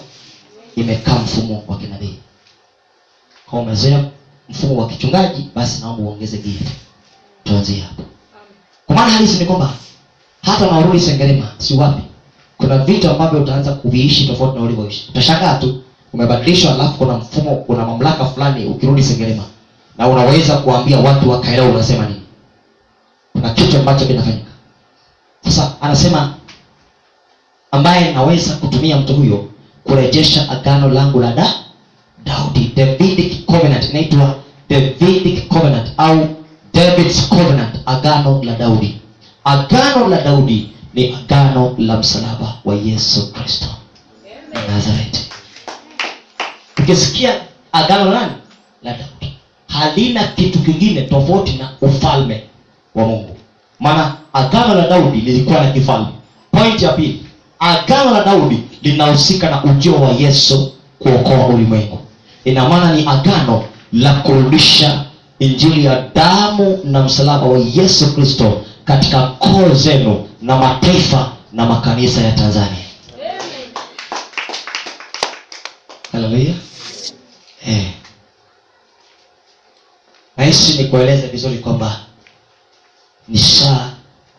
bado lazima uelewe Mungu hajakoma kuwaita watu, kwa sababu kazi haijaisha. Mavuno ni mengi, watenda kazi ni wachache. Mpaka hapa hatujapata madhabahu hizi. Hii madhabahu ziko za toba na urejesho. Sasa zinakwenda kuwa kama 4 tu. Ambazo zinahubiri kitu kinafanana na hiki. 4 tu.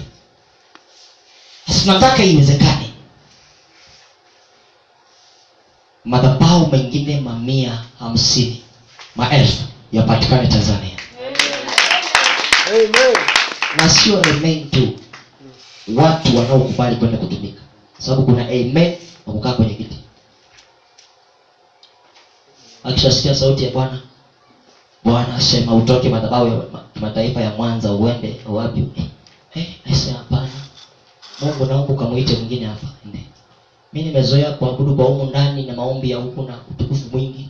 Sasa mimi nahisi tu nisiende. Mungu naomba ukamuite pako kaanza kumuomba Mungu. Mungu muite visana. Yaani akuache wewe amuite visana. Haleluya. Basi naomba tu akiita itika. Samuel. Akaenda kwa Eli. Eli. Baba. Umeniita? Hapana. Rudi, akarudi. Alikuwa anakaa karibu na sanduku la agano. Wale ambao wanakaa karibu na sanduku la agano ndio wanaitwa. Wewe usinidanganye huendi na Mungu utatumika. Tafuta madhabahu ya kutumika na huduma nyingine. Hii mpaka ukae karibu na madhabahu. Ukae karibu na moto, ukae karibu na utukufu. Amen. Ndio Biblia. Samuel. Baba, umeniita? Basi akiita sema mtumishi wako asikia. Akaenda. Samuel, sema Bwana mtumishi wako asikia. Mungu akampa taratibu za kikuhani na akamwambia muda wa kuondoa Eli umefika na kuinua wewe mwenyewe kuwa kuhani. Na nyumba ya Eli haitaweza kusimama tena katika ukuhani. Maana hakuwaonya watoto wake kwa habari ya kuzini na wanawake madhabahuni, kuzini na wanawake madhabahuni na kuchukua sadaka ambazo walikuwa wanakula wale wakachomeka wakala. Akamwambia makosa aliyofanya, hakuna kukaa kwenye ukuhani. Na wanawe watakufa siku moja. Wote wawili, Hofni na Finehasi. Alafu kutoka hapa nimekuinua wewe kuwa kuhani. Akatoka kule na huzuni mwana. Napenda kuhubiri kwa vitendo, sawa? Kaa. Eli amekaa hapo na huyu amekaa hapo. Eli akamuuliza Samuel, mbona una huzuni? Unajua kuna mambo ukiambiwa na Mungu unashikwa na huzuni baada ya kufurahi. Mbona una huzuni wewe? Na niambie tu kila kitu kilicho moyoni mwako. Usije kanificha. Samuel akafikiria, nimwambie amekataliwa na Mungu. Sasa nipiga huyu. Niwaambie Mungu amekataa amemuinua mwingine. Unabii ambao haukubaliki ni wa aina hiyo. Eti Mungu anakutoa wewe aweke mwingine. Ni kesi ngumu hiyo. Akamwambia, niambie tu. Samueli akainua sauti yake akiwa mdogo sana akasema, Baba, nilipoitika mara ile ya 3, Bwana aliniambia amekuondoa katika ukuhani. Makosa ukuwaonya watoto wako walipokuwa wanazini na wanawake madhabahuni. Point ya pili, katika kesi kubwa walichukua sadaka ambazo walikuwa wanatoa mbele za Bwana wakala. Makosa haya amesema hakuna hata mtu atakao sadaka katika jamii hii kutakasa ukoo wako kurudi katika ukuhani. Mmefutwa milele katika ukuhani. Ndio akahamishia upande wa Daudi. Alihamisha hivyo. Akatoka pale akamweleza, alimweleza na amemwinua kuhani mwingine ambaye anafanana moyo wake. Unanielewa? Anafanana moyo wa Mungu. Ndiye atakuwa kuhani tangu sasa. Eli akamwambia, ubarikiwe mwanangu, umesema kweli. Amen. Mimi sijawahi kuona mtu anatolewa unabii akataliwa akakubali. Hiyo ndio mimi nimesoma kwenye Biblia. Fujo itatokea. Wananiambia mimi sio askofu mkuu. Yes. Yaani alisema sawa, imekuwa. Maana ni sauti ya Mungu. Unajua kwa nini hakupinga?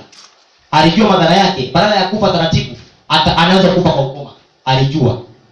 Samani, naomba nirudie. Kwa sababu alishachukua kanisa la Mungu na madhabahu na utumishi kama nyenzo ya mtaji wa pesa. Sikiliza. Alijua kama ikitokea akishindana na hilo.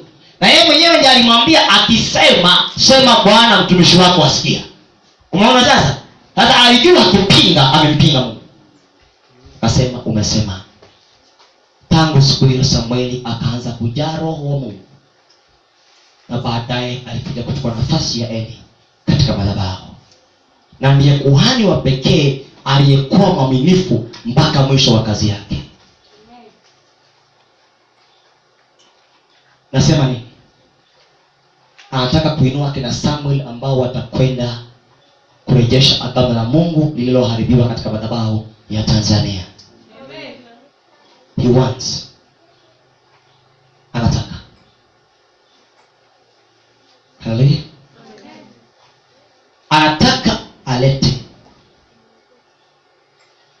watu ambao watakwenda kuinua hii kuleta agano lake katika makabila haya, katika kanisa la Tanzania ambalo unajua kanisa limeharibika. Wajua hivyo? Sawa, kama wajua ni vyema. Anasema kupitia mtu huyo nitaweza kurejesha agano langu la Daudi.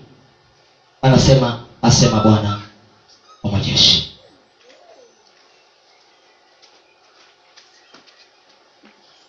Nataka nimalizie maelezo fulani. Kitu cha kwanza,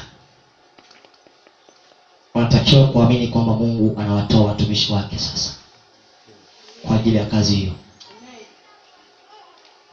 Kitu cha pili, unafaa kukubali Mungu akutumie na afanye uchaguzi pia akuchukue kwa nguzo na pete ya muhuri au lungu lake kwa ajili ya mataifa. Haleluya. Haleluya.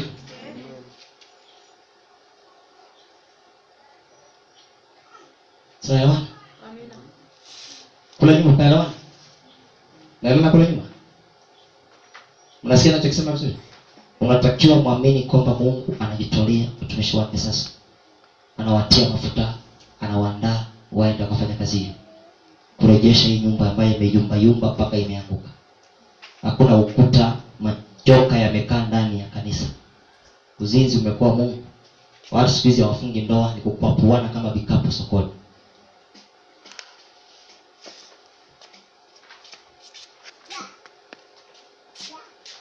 Anatembea nusu uchi mpaka kwenye ibada. Anataka watu ambao wanakwenda kusimama katika nafasi. Alafu nitakwambia atakachofanyia watu hao. Ninaposema mtumishi wake nitakutajia vitu kwa kutafasiri zaidi. Alafu anataka kufanya kitu, lazima ufike mahali na wewe uwe miongoni mwa hao wapiganaji katika safari hii. Lazima uwe kati yao wanaoenda kwenye safari hii. Kwenye jeshi la kuleta utukufu wa mwisho katika kanisa la taifa la Tanzania. Point nyingine ni kwamba ni sharti ukubali Mungu akupe hekima na ufahamu wote unaohusika na kazi hiyo. Hii kazi bila ufahamu hauwezi. Wa Mungu, ufahamu ule wa Mungu, ufahamu na maarifa. Akupe hekima, ufahamu na nini? Na maarifa ya kufanya kazi hii ya utukufu wa mwisho. Kwa sababu utukufu wa kwanza unashughulikiwa katika hali ya duni sana, duni. Agano la kale, damu mnachinja ng'ombe, mnaweka pale damu, mnakuja mnaanza madhabahu. Lakini hii ya mwisho ni utukufu mkubwa ambao unahitaji hekima, maarifa na ujuzi wa juu sana. Yawe ndiye Mungu. Na pia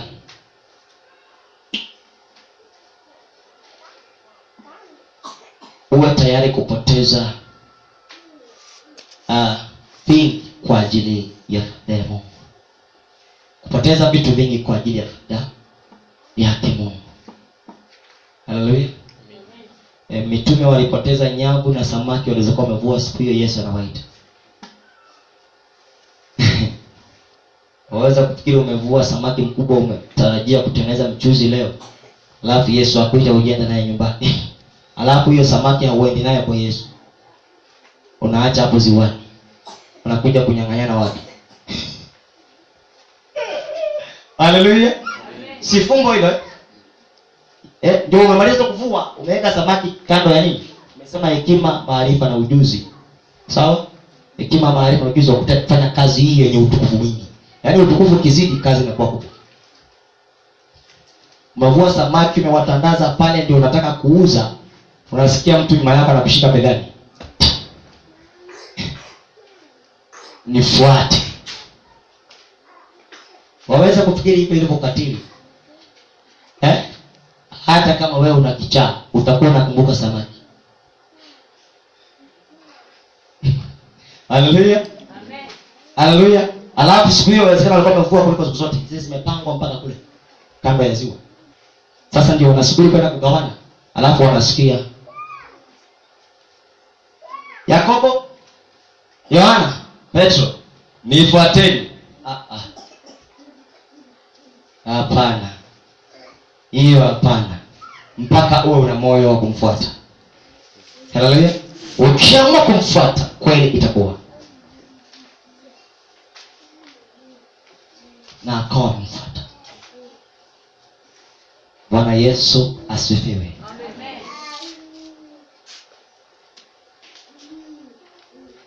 Amen.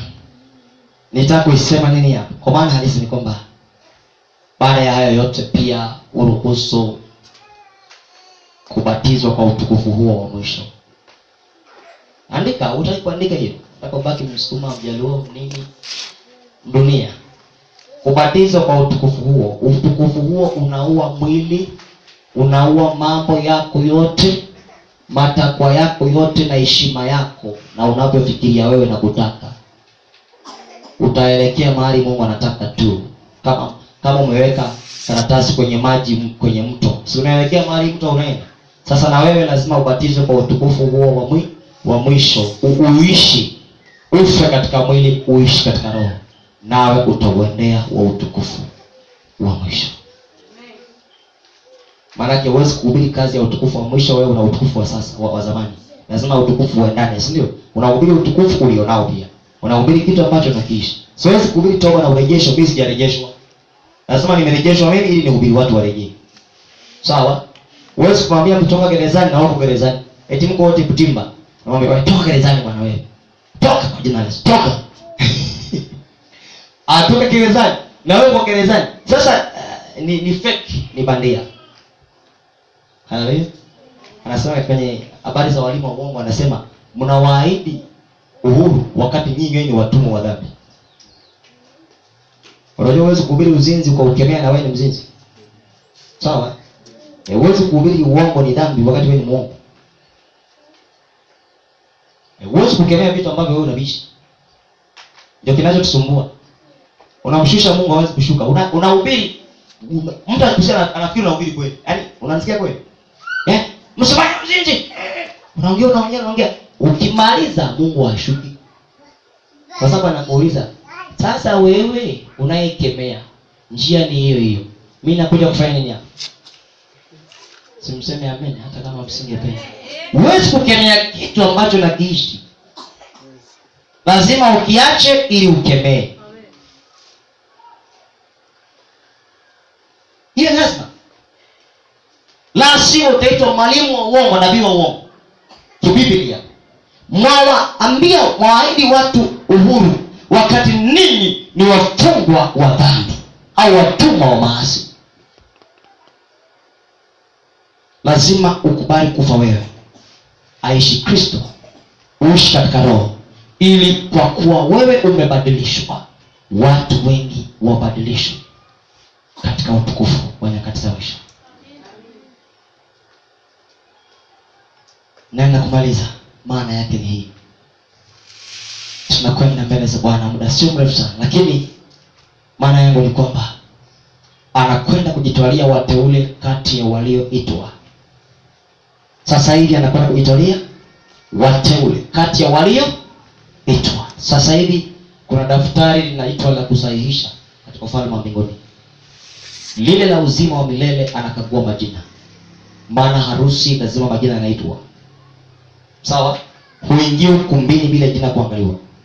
Sasa wakati huo ametuma manabii kuambia kanisa lijiandae, anasahihisha majina katika kitabu cha uzima. Usichezee hilo.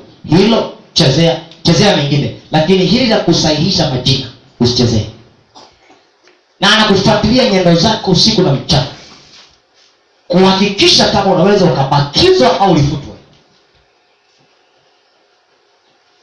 Hilo ndio hulijui. Cheza sasa hivi. Umenesa kwenye utukufu mwingi kama huu, wewe ukacheze, unaweza ukafutwa. Onyo. Hivyo anahakikisha kile kitabu na majina yaliyo na yasiyofaa ambayo yametenda dhambi na kurudia na hayaachi, anakata jina, delete, atoa. Wakati huu kama hujanielewa, harusi haingii mtu. Soma Danieli sura ya 12 mstari wa kwanza hadi wa 2. Anasema ambaye jina lake halikupatikana imeandikwa katika kitabu cha uzima wa milele, huyo alienda upotevuni. Sawa? Waliamka na kwenda katika taabu na kudharauliwa milele. Sasa anatoa nimesema kwamba walioitwa ni wengi, wateule ni wachache. Jitahidini kuingia kupitia mlango ulio mwembamba. Ni ushauri na utoa ninapomaliza maandiko haya. Jitahidini kuingia kupitia mlango ulio mwembamba, maana njia imesonga iendayo uzimani, na ni wachache wapitao njia hiyo.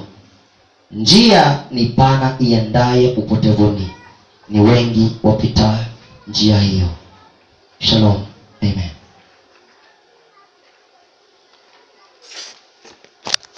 Ile kwako hii.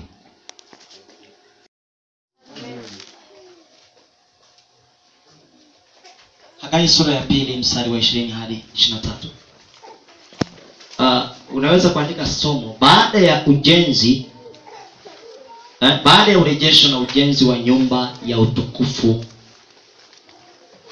Nisome taratibu. Baada ya urejesho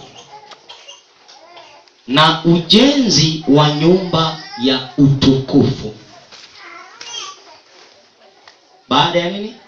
Ujenzi, urejesho na ujenzi wa nyumba ya utukufu ya kiroho ya Bwana. Baada ya urejesho na ujenzi wa nyumba ya utukufu ya kiroho ya Bwana, after building the glorious house, spiritual house of the Lord. Baada ya urejesho na ujenzi wa nyumba ya utukufu ya kiroho ya Bwana, after the restoration and the building of the glorious spiritual house of the Lord, hiyo nyumba ya Bwana, Jehova ataingia katika nchi ya Tanzania kwa mifumo ifuatayo. Jehova Yawe, Mungu mtakatifu wa Israel, baada tu ya nyumba yake kujengwa, anasema katika Malaki sura ya 3, nami nitamtuma mjumbe wangu kabla siku ya Bwana, na yule mnayemtarajia atalijia ghafla hekalu lake. Baada ya njia kuandaliwa, Yesu atalijia kanisa.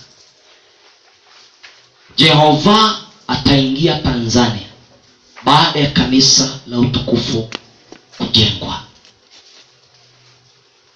Nataka leo nielewe kwa mapana. Hauna muda wa kwenda kufunga kupigana na wachawi wa Tanzania. Point.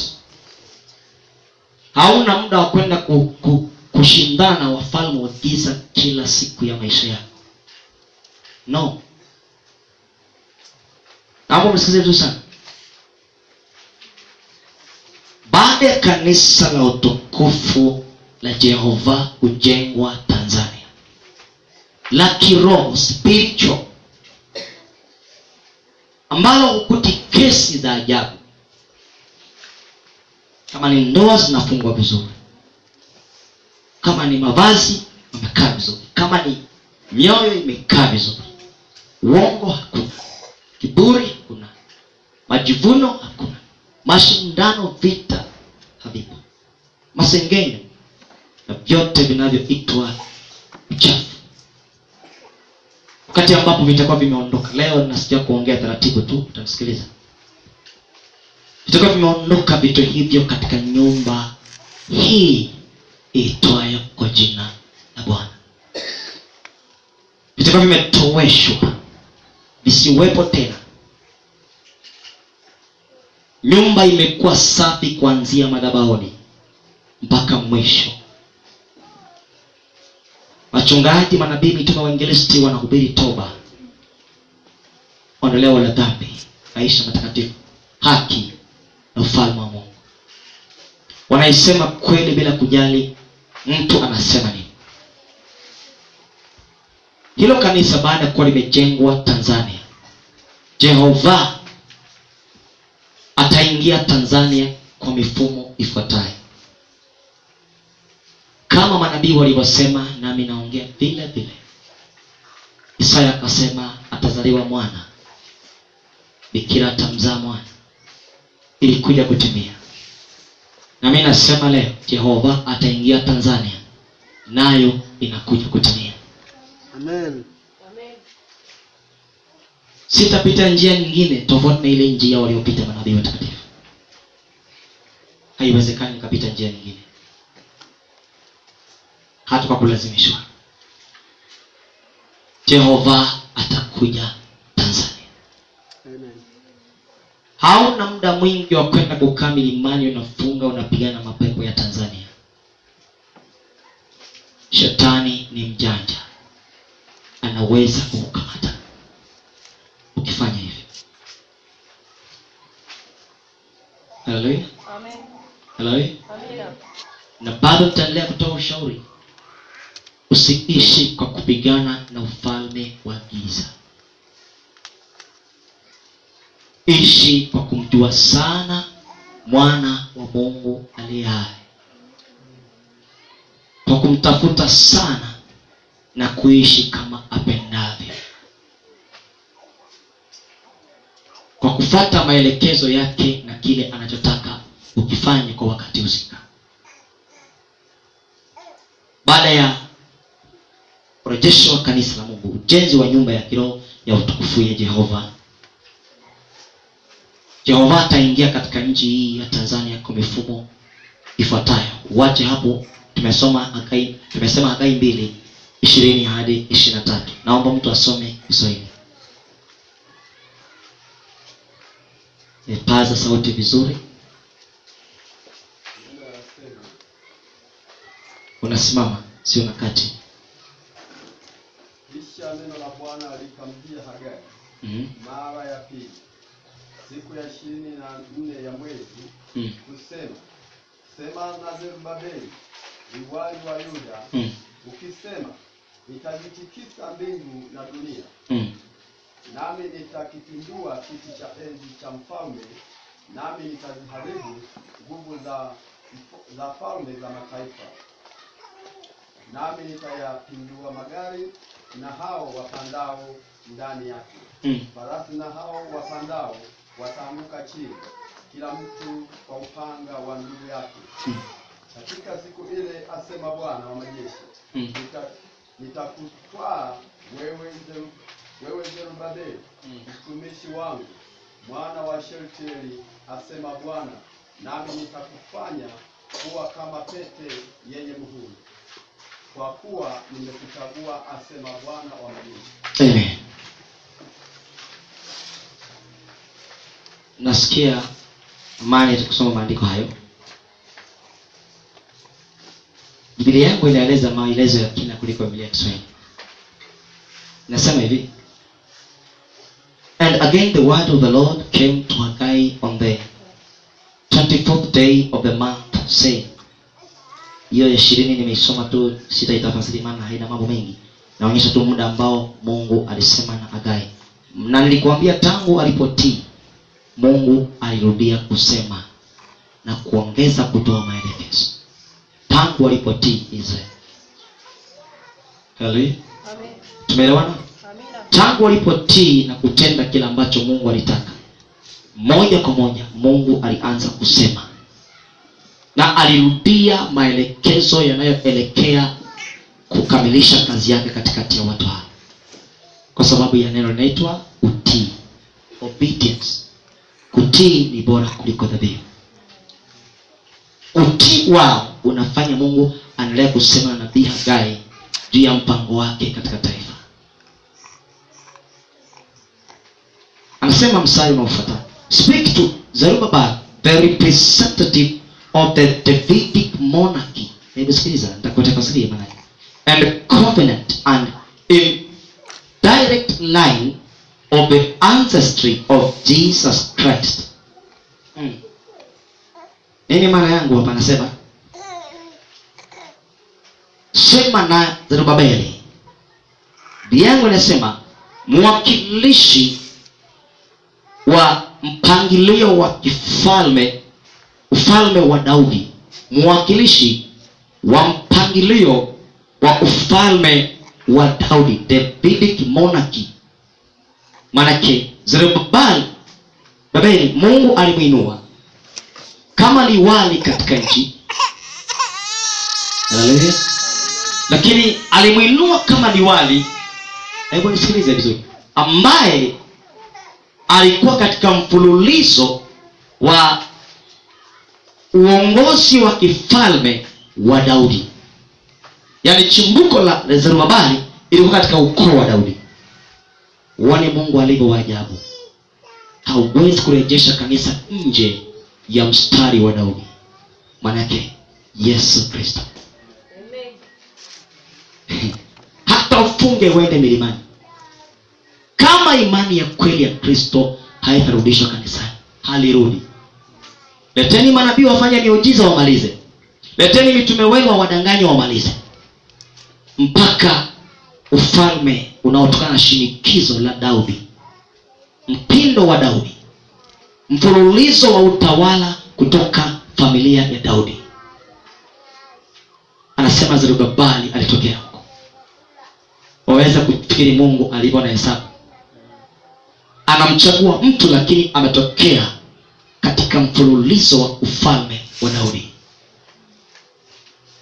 Haleluya. Manake ukoo wa kikuhani na kifalme. Anasema and covenant, Davidic covenant. Manake Zerubabeli alizaliwa, alitoka katika chimbuko la agano la Daudi, Davidic covenant, agano la Daudi. Bila shaka tunazungumzia msalaba wa Kristo, Calvary. Amen. Naipenda alipomaliza kusoma katika amani. Ndiye kupitia kwake alilenga kurejesha hekalu la Yerusalemu. Amen.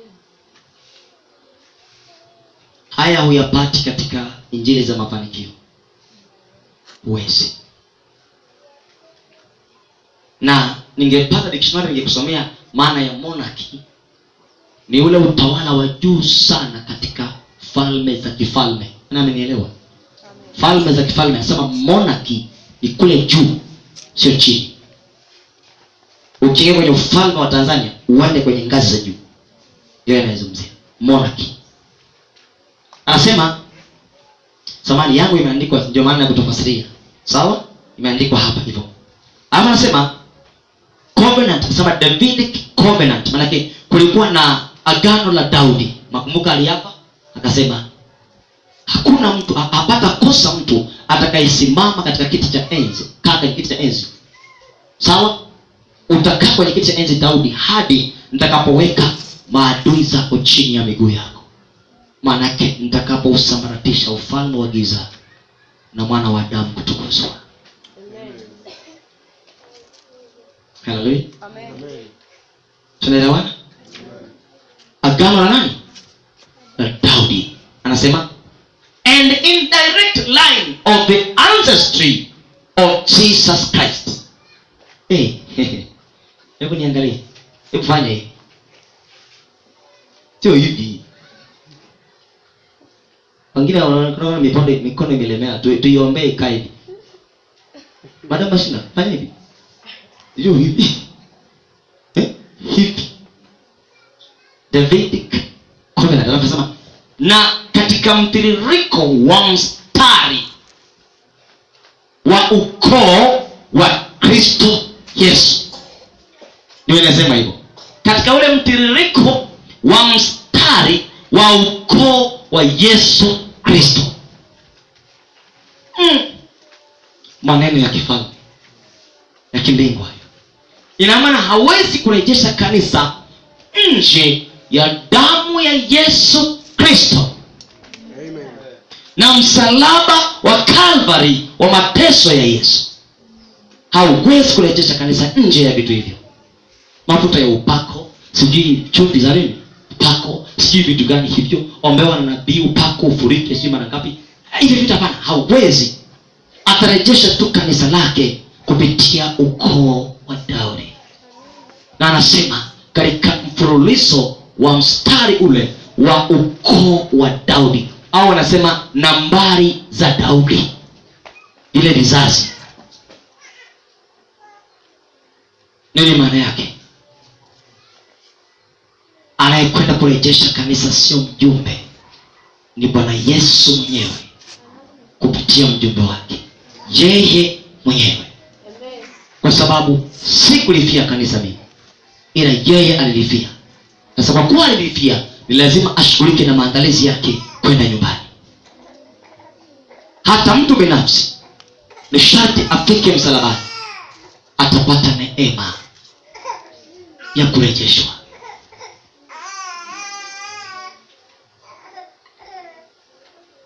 Haleluya.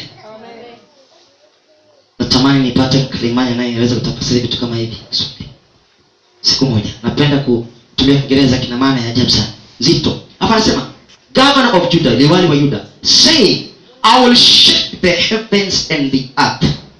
Tatikisa mbingu na nchi. Baada ya kanisa kuandaliwa, nataka unisikilize vizuri. Sawa? Unasikia? Kuna imani ziko Tanzania. Watu wanashindishwa kupigana na shetani. Wanashindishwa kupigana na washirikina, cha nguvu za giza. Kuna wengine wanaambiwa amka saa 6 ndio wachawi wanakwenda kuloga. Kuna wanaambiwa amka saa 10 ndio wanamaliza vikao. Wengine wanaambiwa sijui saa ngapi. Mnajua hivi vitu mnavielewa. Saa ngapi? Nenda njia panda pia.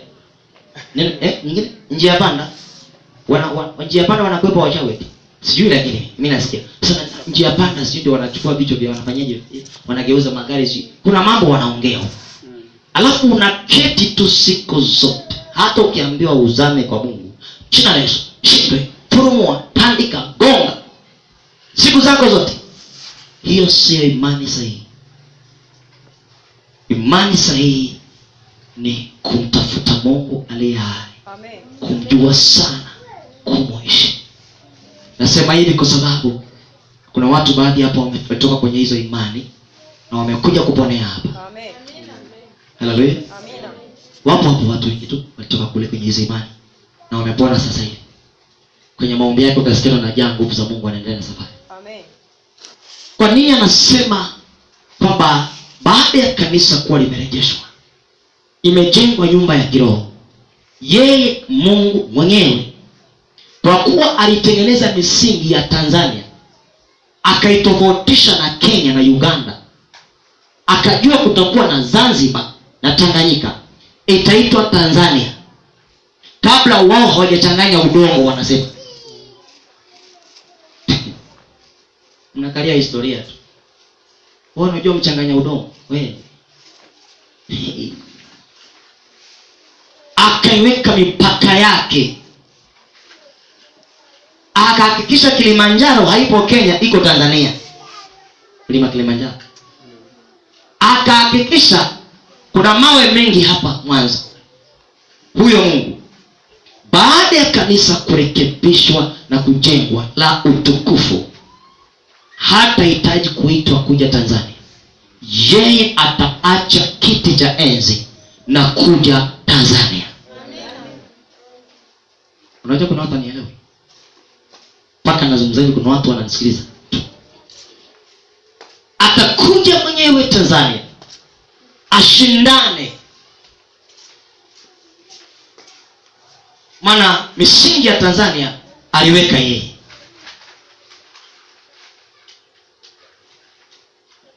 Uhai wa Tanzania anao,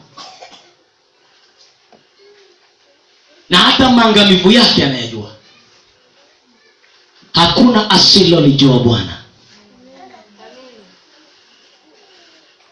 Nyinyi mnang'ang'ana sana, ngome ni ingia, mnafanya vitu vingi kweli.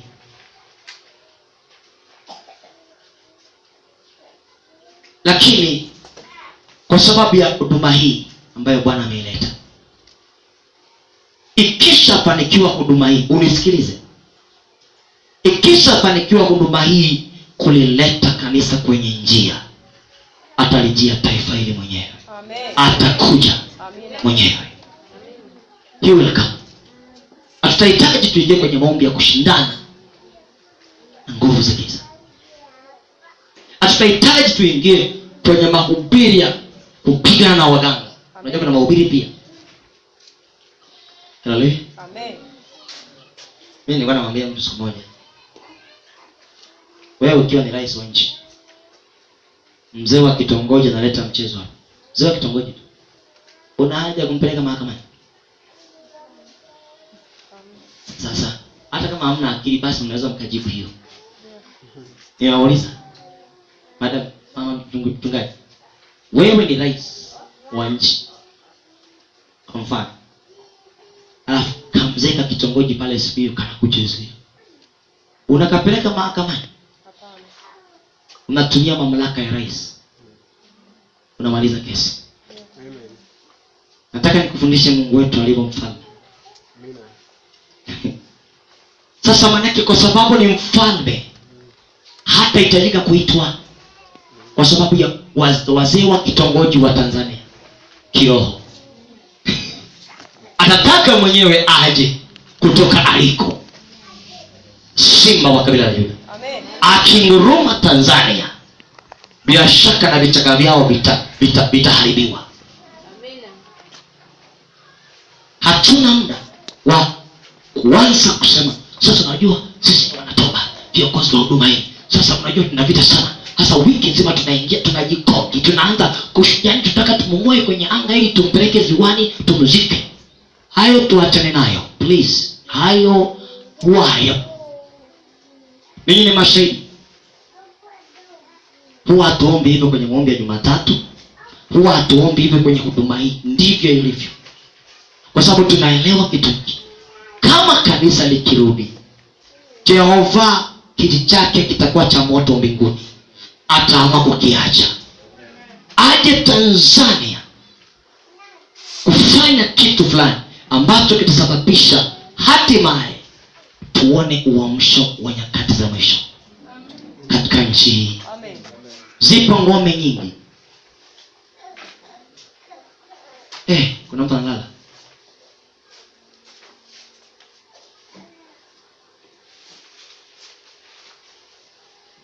Bwana Yesu. Amina. Yeye Mungu wa Israeli atahakikisha anashindana na atakuja, anasema atatikisa nchi na bahari. Maana misingi ya Tanzania, unaposikia nchi, ndiko mazindiko yaliko. Point. Huwa mnazindika angani. Mimi sijawahi kuona mazindiko samani. Uko wangu sijawahi kuona mazindiko kwa macho. Huwa nasikia kuna mazindiko. Mliowahi kuzindika miji, mlio kule kwenu, lakini kabla hamjaokoka. Wanazindika anga au ni nchi? Nchi. Nchi. Maagano yaliyo mengi yanafanyika wapi? Katika ardhi. Sijawahi kuona agano linafanyika hewani. Damu zinamwagika kwenye ardhi, vitu vinaandika kwenye ardhi, wanaandika, wanatukia, wanafanya, wanachimba vyumba, wanaweka huko, wanazika vichwa vya panya, vichwa vya paka, mnaelewa, na mengine, na pamoja na mikia ya nini ya paka, wanakata ngozi ya nyoka, wanazika kwenye nyumba. Mnajua hayo. Waganga wanajua kuwaweza watu. Anachukua tu kucha la bata na anakuambia hii ni dawa. Anamwambia chimbia, na anakutia hofu kwamba mambo yatakuwa sio masalama kama hutaweza kutumia hilo kucha la bata. Haleluya.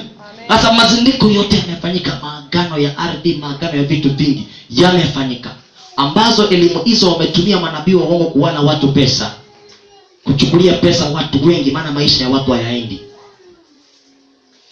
Anasema atakuja kutikisa nchi na mbingu. Mbingu ni pamoja na anga lake. Atatikisa. Kwa nini nasema atatikisa mbingu na nchi? Nikueleze. Nimesema chini kuna mazindiko, kuna maagano mengi yamefanyika chini ya ardhi hii. Kwenye ardhi na chini yake kuna vitu vingi. Lakini katika anga, nikupe tafasiri mpya leo. Baada ya shetani kutupa kutoka juu, ukitaka kujua hakwenda kukaa kuzimu, taarifa ni hii.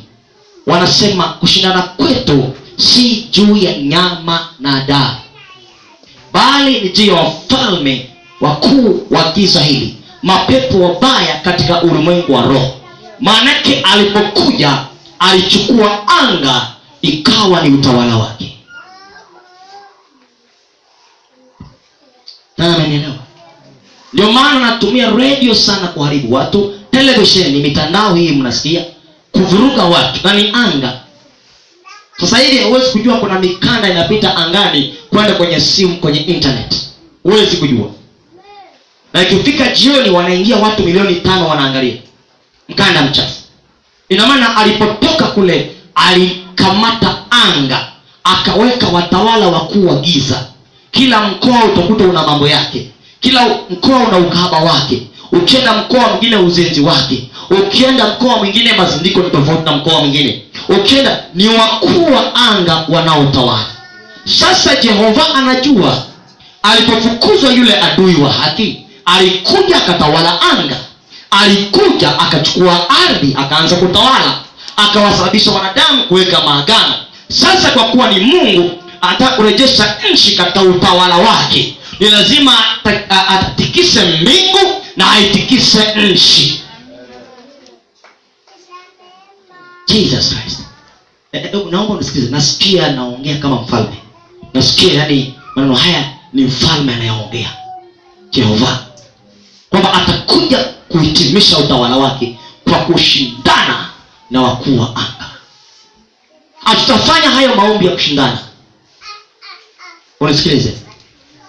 Haleluya. Jifanye siku moja unapigana na mtu aliyekuzidi nguvu. Utakiona. Niwachekeshe kidogo kwa jina la Bwana. Amen.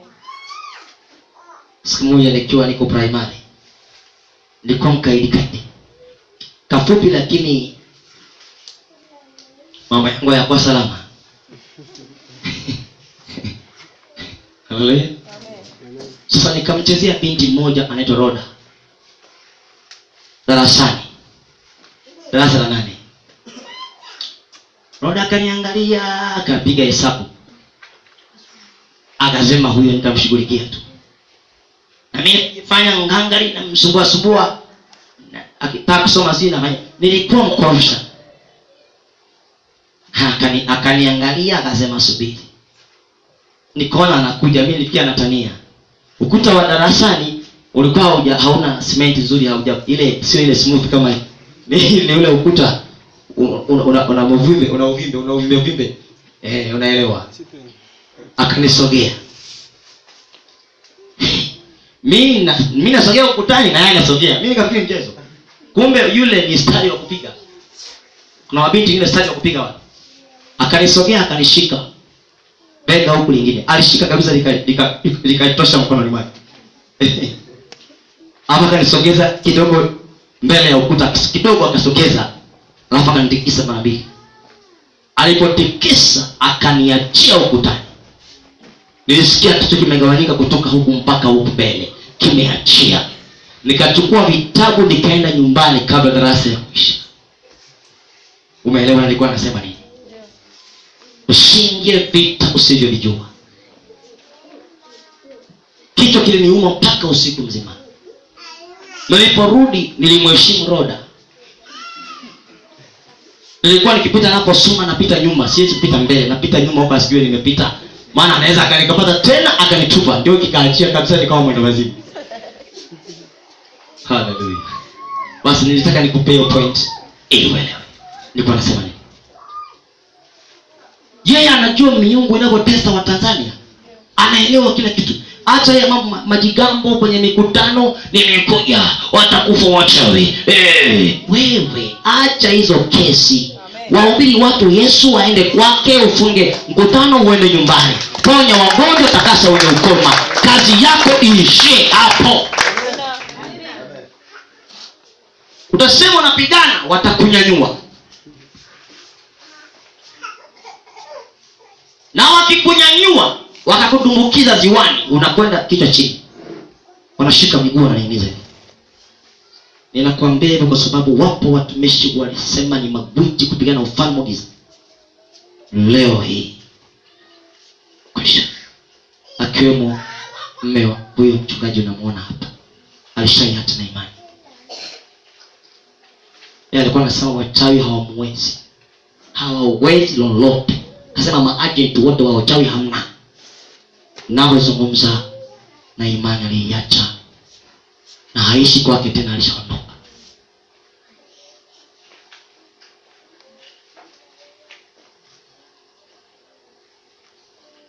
Umeelewa ninachosema? Amen. Ninakufundisha njia ya kupita. Ameniambia nirejeshe kanisa kwenye njia. Hivyo nataka tupite njia nyembamba ya mfalme. Atakuja, atatikisa. Anajua watawala wanaotawala anga la Tanzania na mbingu na nchi yake. Anajua kinachoendelea. Anaweza kutikisa malkia wa bahari. Anaweza kumfutilia mbali na kazi zake. Anaweza kufutilia malkia wa anga, malkia wa mbingu ambaye wanamabudu wengine, malkia wa jua, malkia wa mwezi. Sio lazima tuanze kuingia kwenye maombi ya namna hiyo. Hivi vitu tuviache huko. Tusimame katika njia kuu ya utakatifu. Tupite pale.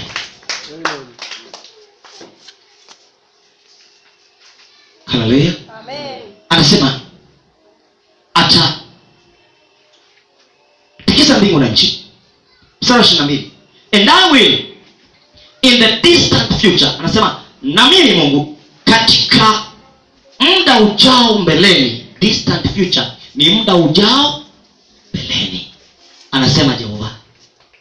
Muda ujao mbeleni. Yaani baada ya kanisa kurejeshwa, kuna muda mchache mbele lazima aje Jehova. Haleluya. Amen. Wakati Yohana Mbatizaji anahubiri, akasema, tubuni maana ufalme wa mbinguni umekaribia. Yupo ajaye ni mkuu kuliko mimi. Ghafla akatokea. Akaonyesha kwa kidole mwana kondoo wa Mungu aondoaye dhambi za ulimwengu. Amen. Kunapotokea mjumbe wa kuandaa njia, hauhitaji ndoto, anakuja Mungu. Amen. Hawakunielewa. Hauhitaji kulala uanze kuota. Unaposikia kuna mjumbe anaifagia njia na kutoa mawe na korongo, ina maana mfalme yuko safarini, yuaja. Hivyo anasema katika muda ujao, hapo katika maisha haya mbeleni, ninakuja. Anasema na kazi yake, anasema I will overthrow the throne of kingdoms. Kiswahili, nitapindua viti vya enzi vya kifalme. Amen. Mbona hatuelewi ninachokisema? Yaani wewe unanielewa wewe? Hey. Unajua overthrow ni mapinduzi ya kiserikali rohoni.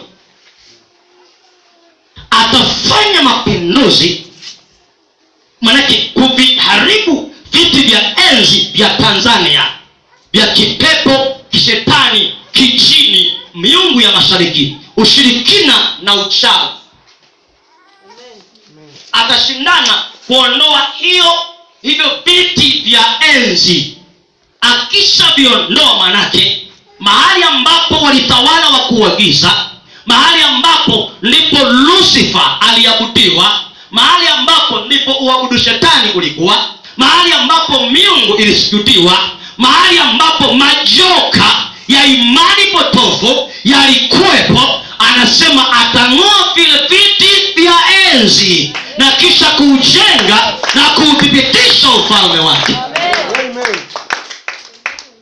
Hii ndio tafsiri yake. Overthrow, yaani ni wafukuze humu ndani, wapige makofi, ni watupie viti nje na maspika yenu ni waweke nje. Ndio maana alafu nichukue nafasi nipange vitu vyangu. Ndio inaitwa overthrow, mapinduzi. Ile ya Zimbabwe wataka kuifanya, karibia waifanye. Jeshi likachukua vyombo vya habari. Wewe mzee sogea. Yatoka kwenye kiti. Na ni kweli baada ya muda mfupi akaamua chini. Mwingine akachukua. Atakuja kufanya mapinduzi. Nani kama Bwana? Amen. Nani kama Jehova? Amen. Farao akajifanya gwiji. Waachie watu wangu waende. Akaleta Kiswahili. Waachie watu wangu waende, Mungu asema. Kama angalia Musa na mandevu yako haya marefu na nini, wewe acha mambo yako. Mimi ni mfalme. Waachie watu wangu waende tulee dhabihu. Ishara zikafanywa. Mungu akasema, haujawahi kujua mimi ni mfalme. Na mtuma Musa mwenye kigugumizi, unafikiri humuelewi? Sasa nitakuonyesha njia kweupe. Amen. Akasema, subirini wana Israeli, mnajua ishara yetu? Chinjeni mwana kondoo, damu ya Yesu. Wekeni kwenye milango ya mioyo yenu. Wekeni kwenye milango ya mioyo yenu. Amen. Alafu tena mnawekaje? Kwenye miimo miwili na nini? Na kizingiti cha juu. Ukichukua muhimu huu na huu vinalingana. Amen. Ukiweka hii ya juu kishusha kidogo tu ni msalaba wa Yesu Kristo wa Nazareti. Amen. Akasema, mtengeneze hiyo tu milangoni kwenu, msishughulike na kwa jina la Yesu tunaua mzaliwa wa kwanza wa Farao, tunamfurumusha. Msifurumushe. Kazi nimekupa leo. Samahani, kama hamjanielewa, basi hata malaika akija kesho utamuelewa. Hata kama amevaa nyeupe hutamuelewa. Hata amevaa blue utamuelewa pekee. Lakini sikiliza. Mkisatengeneza msalaba hapo mlangoni kwenu. Chini rozari. Amen. Na pia wamesikia. Haleluya. Amen. Mimi sipichi. Wapi wanakuja kunikamata? Waje, wanakoka. Amen. Inawekwa hivyo. Mkisha uandaa msalaba, mle nyama iliyookwa motoni, yani ambayo haivuji maji na damu, maana haina mwili. Amen. Zinzi umetoka na washirati vyote vimetoka. Alafu akamwambia, na mle na yale majani, mboga za majani ambazo ni chungu. Yaani manake mnamalizia kipindi cha kukumbuka machungu mliopitia hapa Misri. Maana mimi usiku wa leo, sio kesho, naleta wokovu katika nchi hii. Na mtaondoka kwa mkono hodari, mtenda nchi niliyowaambia. Akawaambia, na mle mkiwa mmefunga viuno vyenu tayari kwa ajili ya safari, basi niseme ya unyakuo. Unajua siku hizi kufumba injili ni makosa. Wewe sema direct. Tunaenda wapi? Sio kwa nani, tunaenda mbinguni. Amen. Na akamwambia, haleluya. Amina. Kama mwana kondoo mmoja hatoshi, mwana kondoo anawazidi ninyi watu wa familia, mchinje mmoja mkagawane na wale wa jirani. Ina maana Yesu ni kwa watu wote wa Tanzania. Amen. Niendelee? Amina. Au niache hapo? Niache. Haleluya. Anasema, baada ya hapo mkishaweka damu, alafu mfanye maandalizi, mimi usiku wa leo baada ya masaa fulani nitaingia mahali hapa. Amen. I will enter. Amina. Nitaingia kufanya nini? Nimekuja kuonyesha mimi ni mfalme. Musa alitupa fimbo, wakatupa fimbo ya Musa ikawa nyoka na zao zikawa nyoka. Sasa nataka nimwonyeshe mimi ni mfalme asiyeshindana na mio. Amen. Umesikia nazungumzia Jehova alivyo? Akapiga kelele kwenye kambi ya mbingu, akasema hapana, nitakufundisha maana yake. Ni Mungu mwenye wivu. Amen. Halinganishi na miungu yeyote, wala hauwezi kuabudiwa na miungu mingine, wala hauwezi kuwekwa katika chumba kimoja na miungu mingine. Eti kanisa la Lucifer na Yesu, hapana, lazima awe tu Yesu au basi shetani. Akasema nitamwonyesha mfalme huyo. Akatafuta moyo wa mfalme ulipo, maana Mungu anajua mioyo wa mfalme wa kipepo wa Tanzania wanavyotawala na wanafanya nini. Anajua jinsi wanavyofunga wa Tanzania, wanakuwa watu ambao hata ukimwambia kweli hawezi kutoka kwenye blanketi. Akasema nitakuja mwenyewe. Siku huo watu wamelala usingizi, lakini Waisraeli walikuwa wanasubiri kuona tukio. Akamwambia mkishapaka damu milango yenu, nitakuwa nimeambia malaika wa mauti asiingie. Amen. Wa maangamivu asije akaingia kwenye nyumba ya mchungaji anayesimamia huduma yangu takatifu, apite tu pembeni. Lakini nyumba itakayokutikana hakuna damu mlangoni, bila shaka ni wa Misri. Nitaingia ndani nimwangamize, sio mtoto wa mwisho, mzaliwa wa kwanza wa uzao wa Misri. Kwa Waisraeli aliwaambia mtanitunzia mzao wenu wa kwanza, lakini kwa Misri ataua mzaliwa wa kwanza. Kama wewe unajua hesabu, kapiga hesabu. Ndio. Si mmesoma? Na piga hesabu. Sawa, aliwaambia ninyi mtanitunzia mzaliwa wa kwanza awe wangu, si ndio? Lakini kwa Misri anasema usiku nikija upanga shingoni mwa mzaliwa wa kwanza. Manake chimbuko la ushetani atalichinja. Amen.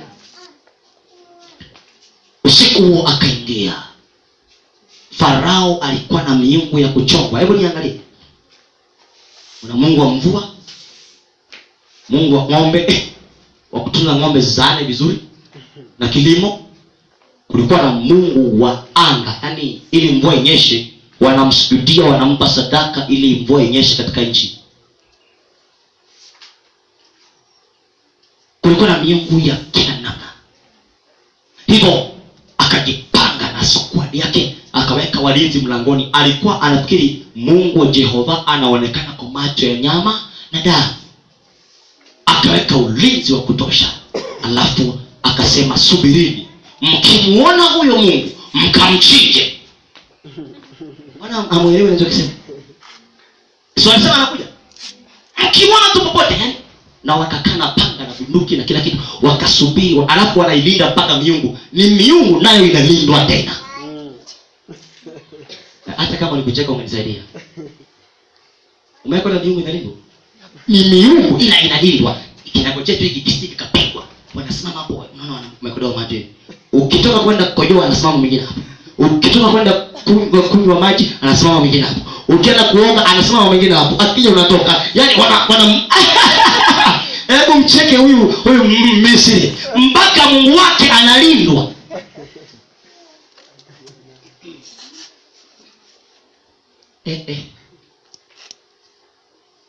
Suleiman, Mungu anaye hata kwa bure hafai kuabudiwa. Wakwambia tu maabudu bure, siwezi. Afadhali waseme mpe pesa basi. Hata bure hastahili kuabudiwa. Sasa akaja usiku huo manane, Mungu wa Israeli kama ilivyo saa ya unyakuo, akaingia akatafuta vyumba vyote. Alafu Mungu anajua hesabu, hawezi kumuua mzaliwa wa pili. Alikuwa anawajua mpaka majina. Akaingia akamkamata malaika, akapiga, akaua. Farao akaambiwa tunasikia kelele za ajabu ndani, lakini baadaye tulipokuja mtoto wa kwanza wa kwako amekufa. Mmesema? Akaenda ndani kwenda kuchukua. Nini kinachoendelea?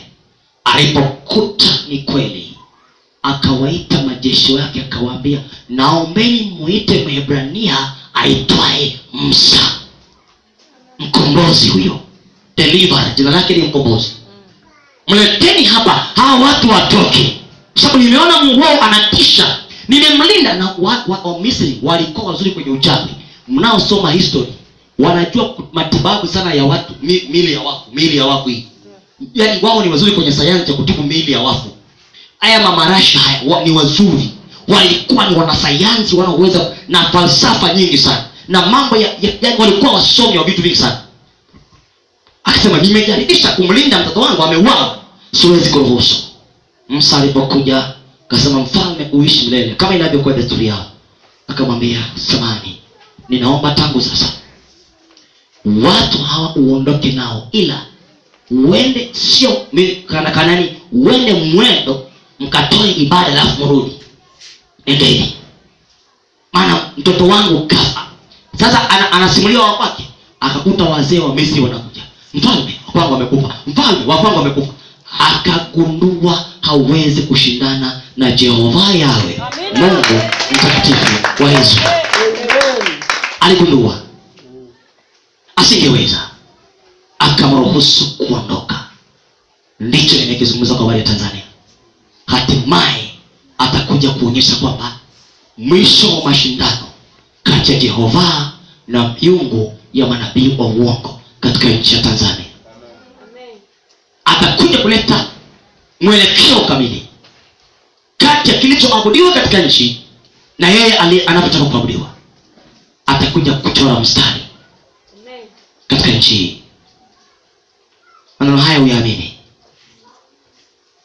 Anasema hivi, and I will destroy the strength of the kingdoms of the ungodly nations. Nami nitaharibu nguvu ya mataifa yasiyomcha Mungu. Ana maendeleo. Unajua mataifa yasiyomcha Mungu? Amen. Miungu ya mashariki. Sawa? Atakuja kuharibu.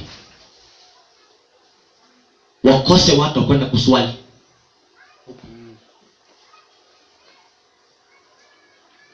Atakuja kuharibu miungu ya mizimu ya Tanzania. Utawala wa kipepo katika uongozi wa nchi atakuja kupigana nao. Maana majua viongozi wanatawala kwa nguvu za giza walio wengi. Hata hivyo pia kuna madhehebu yanayotawala kwa nguvu za giza. Atakwenda kushindana vita juu ya hiyo miungu ambayo nguvu za miungu isiyomcha Mungu. Atapunguza vilabu vya pombe, ni mataifa yasiyomcha Mungu. Makambi ya machangudoa atapambana. Ataharibu miungu ya dini. Ni miungu, ni watu wasiomcha Mungu, wanaiabudu dini yao. Atakuja kushindana juu ya hiyo miungu katika taifa hili. Nani kama Jehova? Nani kama Mungu mtakatifu wa Israeli? Ungesema hakuna. Hakuna. Nani kama Jehova El Gibor? Hakuna. Nani kama Jehova Gibor Milhama? Hakuna. Mungu wa Israeli atashindana. Anasema, and I will overthrow the chariots. Unasikia kazi ya Mungu, hata mambo yako. I will overthrow, nitapindua magari yao ya vita, and those who ride in them, na hao wanaotembea hayo magari ya vita, and the horses, na farasi zao, and their riders, na wanaoendesha farasi hao, wanaoendesha farasi hao au wanaopanda farasi hao. Nasema shall go down, watakwenda chini, everyone by the sword of his brother, na kila mmoja kwa upanga wa ndugu yake. Hebu nikupe tafsiri ya kwanza. Inasema atakuja kushindana juu ya magari ya vita, farasi na wale wapandao. Ana maana kwamba kuna ufalme wa giza unafanya kazi kutekeleza makusudi ya shetani katika nchi ya Tanzania. Kuna falme za mapepo ambazo zimekita mizizi kuhakikisha kwamba nchi hii itapatikana unyakuo unakuja, bado watu wanamtumikia shetani. Kuna falme zimekamata watu. Haleluya. Kuna miungu imeshika nchi, imewateka Watanzania walio wengi. Ukiwaambia habari za Yesu Kristo wanakupinga mara 100. Hizo sio la kwao. Miungu inafanya kazi. Anasema atakuja kuleta vita juu ya hiyo miungu, atapindua manake wafalme wa giza, viti vyao vya enzi, watawala walio chini yao, na nguvu za giza ambazo zinatenda kazi kuwatiisha Watanzania chini ya mapepo na dhambi. Mwenye kuamini ainue mkono wake juu. Nimesema tutaingia kwenye mambo ya vita. Nikikuuliza jana hapa, tulikuwa na mambo ya vita. Uliona utukufu uliokuwa hapa mwishoni? Mkubwa. Na tangu semina imeanza tujawa na maombi hayo. Kwenye mkesha wa kwanza tulishangilia, sio? Tulishangilia ushindi. Anasema everyone by the sword of his brother. Nisikilize. Kuna njia moja ambayo Mungu huwa anaweza kuokoa taifa. Yesu Kristo hupigana kwa upanga. Jehova hupigana kwa upanga. Hivyo anaweza kuja katika nchi kama hii akasababisha falme mbili za wanywagongo na wachawi wapigane wao kwa wao. Wakishajeruhiana huko, wakakuta hakuna msaada, wakatafuta Yesu alipo. Amen. Umenielewa? Amen. Umenielewa? Amen. Anaweza kuwashindanisha wachawi yeye mwenyewe wapigane huko. Alafu wakishapigana, sababu nilikwambia wewe ni rais, usikweke na bolezi wa nchi. Baada ya vita hivyo, wakagundua hatuna namna nyingine ila tumtafute Mungu wa watu hawa, Mungu wa kanisa la Tanzania, Jehova Yahweh. Ndio maana anasema kwamba watakufa kwa upanga, wataupigana kwa upanga wa kila mtu na ndugu yake. Ina maana watashindana kwenye makambi yao, watachora ishara kwenye irizi, hamna. Watajaribu kupiga mambo mengi, ramli na vitu vyote, vikisha shindikana huko, watapigwa kwa upanga wao wenyewe, alafu watamrudia Mungu aliye hai.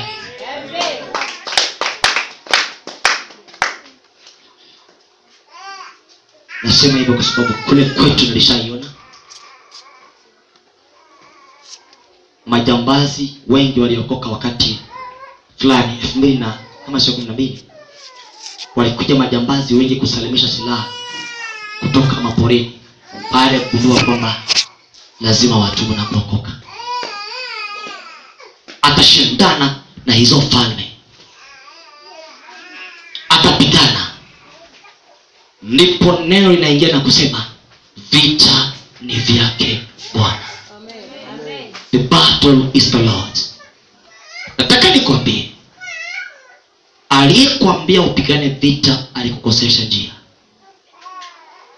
Vita ni vyake Bwana. Amen. The battle belongs to him. Ni vya kwake. Siku moja Elisha akiwa anahubiri.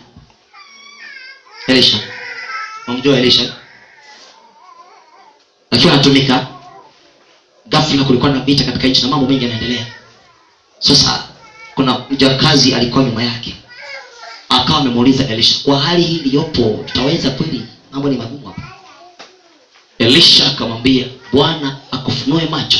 Hebu niangalie.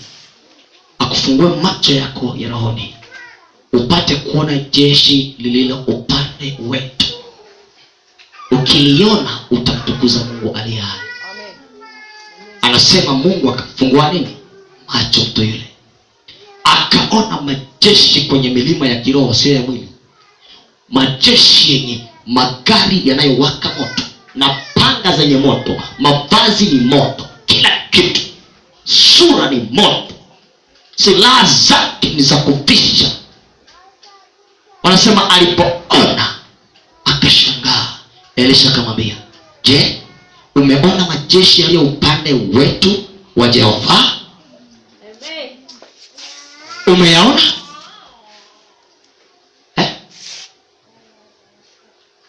Ndipo yule mtu akasadiki kwamba kumbe kuna majeshi mengi upande wetu. Kwa taarifa yako, adui aliondoka na theluthi moja ya malaika. Malaika wote walibaki mbinguni. Theluthi. Wengine wote walibaki juu. Ina maana hata kama vita vingelikuwaje, shetani kamwe hatashinda. Amen. Usimana mnaamini watu wako rohoni. Naomba usifanye kitu kingine tofauti na kile nakisema. Naomba tuangalie, tusikizane. Kamwe ashindane. Abuni mbinu zote. Kipenga cha mwisho kikipigwa, utasikia mshindi ni Jehova Yawe, Mungu wa Yesu.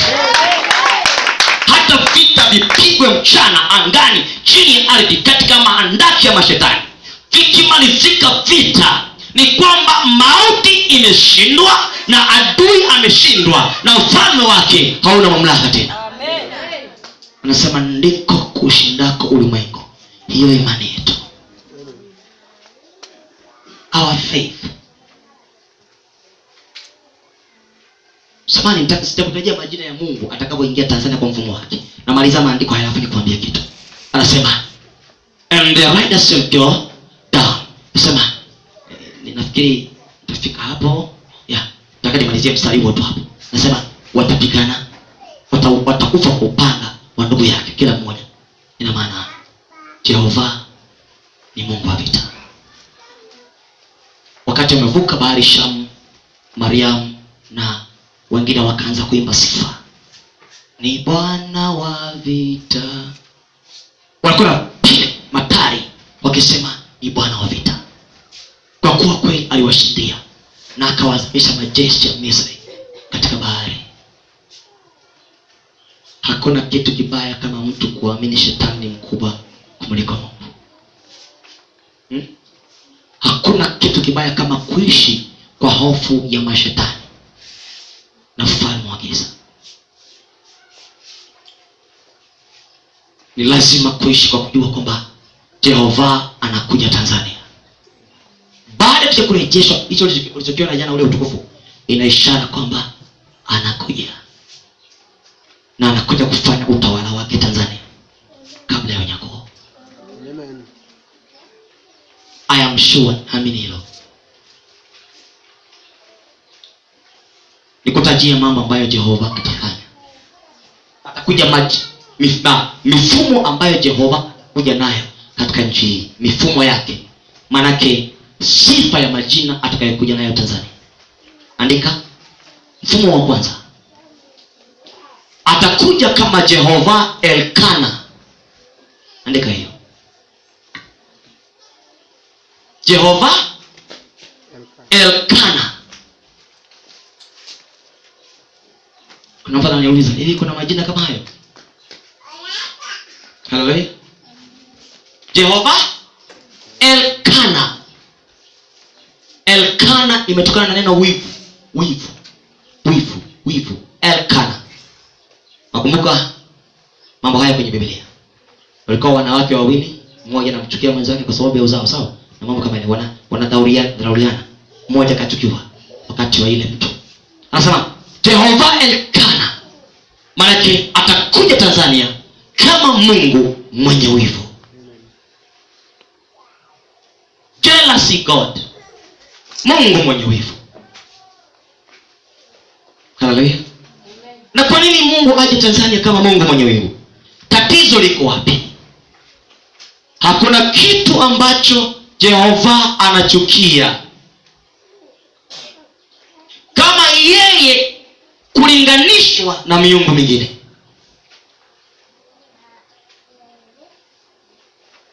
Pili, hakuna kitu ambacho Jehova anachukia kama yeye kuabudiwa na pia miungu mingine ikiabudiwa. Ni Mungu wa pekee anayesema ana wivu juu ya ibada. Yaani akishakuta kitu kile kinaabudiwa kanisani, anaweza akaua,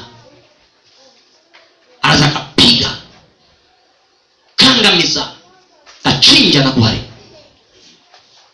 Akigundua mchawi ndio Mungu wa Tanzania, yuko tayari. Mwafahamu kwamba Shehe Yaya Mungu ndiye alimuua? Mbona mnamwelewi? Mwajua hiyo? Jehova alikasirika, akasema yatosha kuzisoma nyota katika taifa hili. Amen. Akaya huko chini Paganda, mtoto wake akachukua nafasi na inua mkono kusema naye ajiandae. Amen. Asiporudi anapigwa na Mungu. Amen. Kwa nini? Jehova atakuja kama Mungu mwenye wivu. Jealousy, hataki kingine kisujudiwe, ni Mungu peke yake. Kwenye swala ibada hataki kingine kiabudiwe. Uzinzi uache, Mungu aabudiwe. Ina maana hataki kingine, Mungu mwingine asujudiwe kando yake. Huwezi kuchukua Mungu Yesu bandia ukaweka hapa kwa kuchonga yule. Kiweka hapa Mungu wa mashariki, Mungu wa Wasukuma, anampanga mpaka uji na vyakula na nyama na michuzi. Michuzi ya nyama kabisa, bana uwape watu wale washibe, unapelekea mchanga sema Mungu. Alafu ukamleta Jehova katikati yao, cha kwanza mpaka wafe hao miungu wote. Amen. Alafu asimame asujudiwe yeye. Anasema atakuja kama Jehova Elkana. Ungemtukuza Bwana katika hilo. Jehova Elkana, Mungu mwenyewe. Kutoka 2:20 mstari wa 5. Chungaji Devota, tutahubiri hii hatuiachi mpaka aje Bwana wetu kutupeleka nyumbani. Mshauri unasikia? Tunahubiri hii kutoka 20 mstari wa 5. Inasemaje? Soma Kiswahili.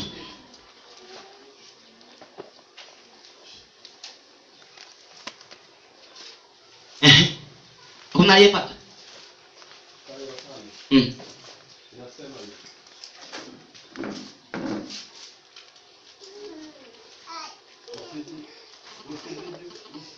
Usijudie wala kuvitumikia, kwa kuwa mimi Bwana Mungu wako ni Mungu mwenye wivu. Yes. Na wapatiliza wana maovu ya baba zao hata kizazi cha 3 na cha 4 cha wanichukiao. Huo tu mstari. You shall not bow down yourself to them. Usijudie or serve them, kuitumikia. For I the Lord your God am jealous God, ni Mungu mwenye wivu, visiting the iniquity of the fathers upon the children to the 3rd and 4th generation of those who hate me. Ukienda Kenya, mkoa wa Nyanza, ni watu wanaofungamana na ziwa Victoria upande wa Kisumu. Kuna mahali ukienda unakuta makaburi mengi kila mji. Wao hawana mtindo wa kuzika makaburini. Watu wakifa mnazika kwenye ardhi. Unakuta tu makaburi. Katika nchi ya Kenya, wale ndio wataalamu wa zinaa. Mungu akasema na wapatiliza wana maovu ya baba zao. Na kule kujamiana watu wa damu moja. Ameua watu ule mkoa. Uwa baba, mtoto, jukuu, piga chini. Kila mji makaburi 5 4. Ngapi? Ni makaburi tu. Baada ya wao kuisujudia dhambi ya zinaa na kuifanya Mungu wao. Bila shaka umeelewa. Na Tanzania kuna maeneo ambapo kuna vitu vimeishi kama Mungu. Atakapokuja ataitwa Jehova Elkana. Pamoja na sanamu za kuchongwa na miungu mingine atapambana nayo. Nazungumzia mapinduzi ya kihistoria ya kiroho ambayo lazima yatokee katika safari hii. Jehova Elkana atakuja kama Jehova Eli Maeleki. Jehova Eli Maeleki.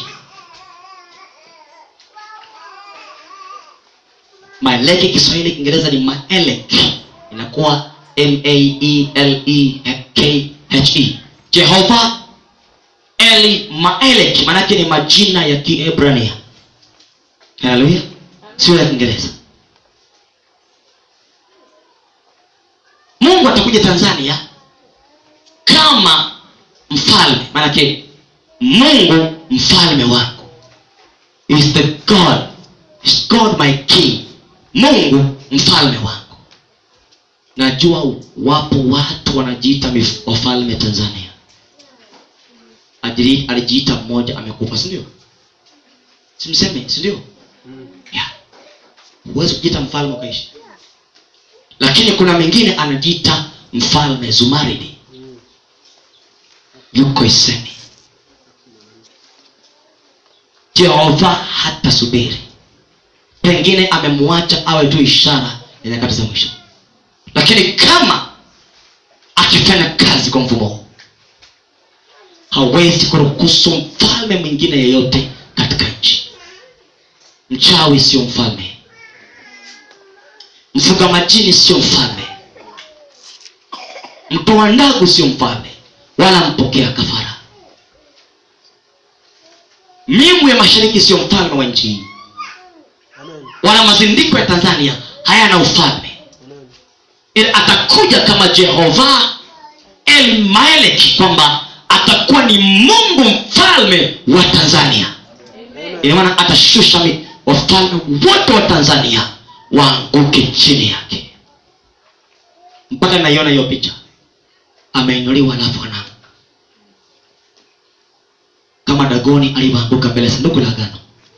Atahakikisha Eli Maeleki amekuja kama Jehova Eli Maeleki, atawaangusha wafalme wa nchi. Jingine atakuja Zaburi 68. Zaburi 68. Zaburi 68 mstari 24. Soma. 68 24.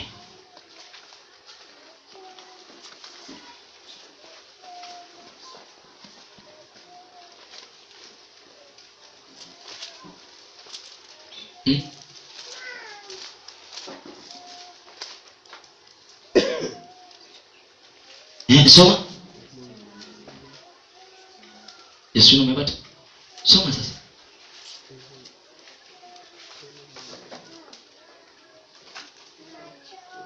Mungu, wameiona mienendo yako, mienendo ya Mungu wangu, mfalme wangu katika patakatifu.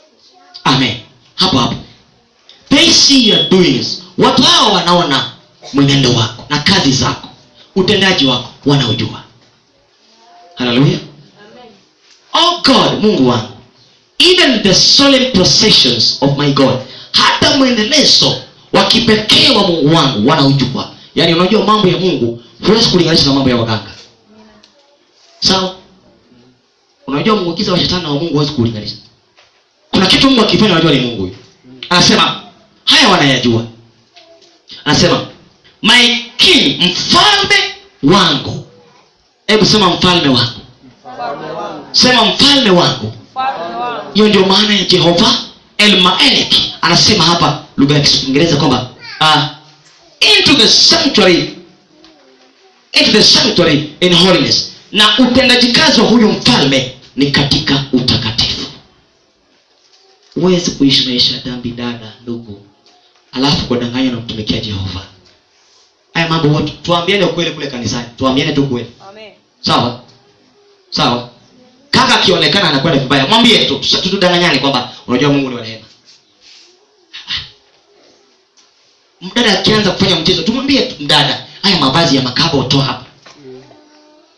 Huyo Mungu kazi zake zinadhihirika katika utakatifu, zimetendwa katika nuru. Atakuja Jehova Maeleki, na uelewe anaanzia kanisani, haanzi nje ya kanisa. Na anasema kama akianzia kanisani na nje kwa mataifa itakuwaje? Kumbuke Rwanda na Burundi. Kumbuke Kenya 2007. Kumbuke tsunami 2004 Disemba 26. Nikutajie nyingine. Ukumbuke mawimbi ya California, Amerika. Alipochoka ushoga, alisema sivumilii, hapana, hapana, hii si kuiumba hivi. Na mwaga maji hapa, watajua wenyewe. Walikunywa maji dozen wakafa. Unakunywa maji madrams, unakojoa unakunywa, unapiga kwenye maji na ushoga wako. Tanzania kuna mahali miungu imekamata mpaka hata kwenda kujenga kanisa ni vigumu. Eti ujenge kanisa, unajenga linabomoka lenyewe bila kubomolewa na. Yapo. Amen. Kule Tanga Kilindi kuna ziwa la kichawi. Nikisema ziwa sio maana ya ziwa mto, ziwa yani jiwe limekaa kama ziwa la mwanamke, limekaa hivi kama ziwa la mwanamke. Niliona Kilindi. Wakaniambia hapa chini yake ndio wanakuja wabunge wa Tanzania na waheshimiwa kuja kuchota uchawi. Na uchawi wote unajaribiwa barabarani, kwanza hujaenda na watu. Atakuja Jehova. Atakuja kama Jehova Kerebu. Jehova Kerebu. Kerebu Kiingereza ni C, hicho Kiebrania CHEREB. Lakini Kiswahili unaandika Kerebu, maana yake K K E R Kerebu E B U Kerebu. Jehova Kerebu K E R E B U Kerebu. Jehova Kerebu. Atakuja kama Bwana aliyeupanga. God the sword. Upanga unaujua. Hakuna atakayesimama mbele yake akishainua upanga. Mimi nilikuwa sijui hiyo inawezekana. Niliiona huko kwetu. Jehova atakuja kama Jehova Kerebu, Bwana aliyeupanga. Kumbukumbu 33:29. Kumbukumbu 33:29. Twende haraka, nataka niamalize majina haya. Anayepata asome. Naomba nisome Kiingereza kwa muda uliopo. Endelea. Soma. 33:29. Kumbukumbu.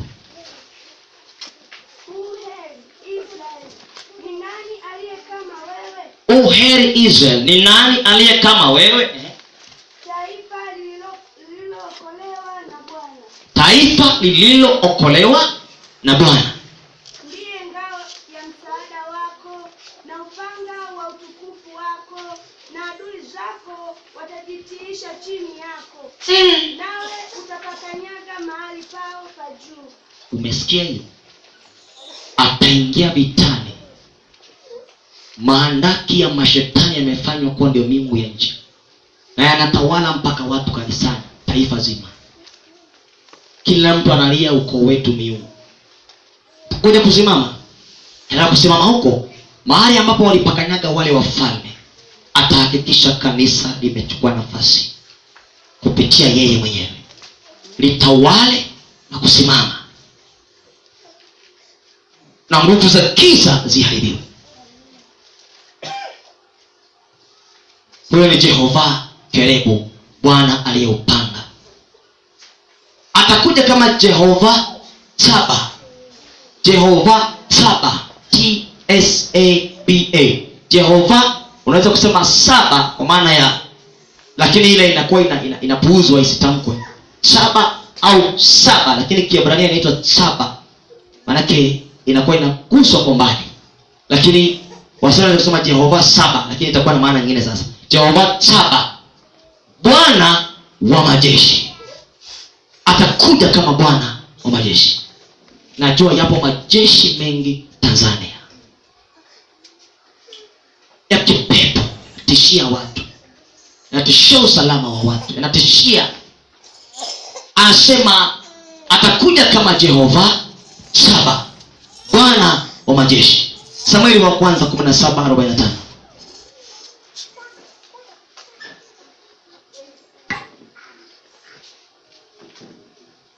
Yes. Samueli wa kwanza 17:45. Ndipo Daudi akamwambia yule Mfilisti, Yes. wewe unanijia mimi na upanga Pumbavu wewe. na fumo Hmm?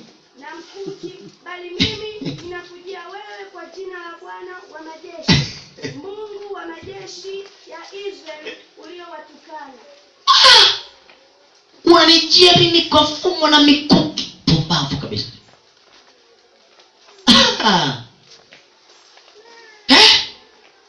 Mimi nakujia kwa jina la Bwana wa majeshi, mbao majeshi yake umewatukana. Wewe mtu usiyetairiwa, una magombi wewe.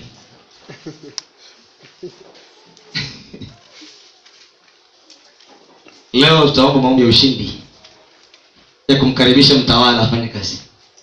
Yaani kusikia unakemea pepo anakujia. Nitakujia mpaka ulipo, nitakunyanyua mpaka nje. Kwa hiyo nataka tu wewe na Yesu au utukufu wake. Atakuja kushindana. Eti Bwana wa majeshi atakuja kuonyesha kwamba jeshi lake ndio kuu, alafu yani amri jeshi katika jeshi la mbingu. Jehova Saba, Jehova Gibor Miluhama. Maneno mazuri atakuja kama Jehova Gibor Miluhama. Gibor Miluhama maana yake Bwana mkuu vitani, great in battle, mighty in battle, ni mkuu katika vita. Zaburi 24 mstari wa 8. Mkuu katika nini? Hebu nisikize, sijaeleza hiyo vizuri. Unaposema mkuu katika vita, kuna watu walishapigana wakashinda, lakini ushindi wao hauna nguvu sana. Lakini yeye akipigana anashinda kwa kishindo kikuu, mpaka wakilinganisha historia ya ushindi wake hakuna mtu ambaye kupigana kama Jehova. Ndio wanasema kwamba ni mkuu katika vita. Alafu nataka niwaambie kitu kimoja. Naomba niseme tujaendelea. Watu walishasadiki shetani ni mkubwa mpaka haya yanazungumza wao leo. Nini kibaya? What's wrong? Nini kibaya? Watu walishamshadiki shetani, walishamkuza, walishamuona, yani kama vile si kitu cha. Nisikilize, nataka uishike hii. Jehova Gibor Miluhama ni Mungu mkuu, Bwana Mungu mkuu katika vita. Mighty in battle.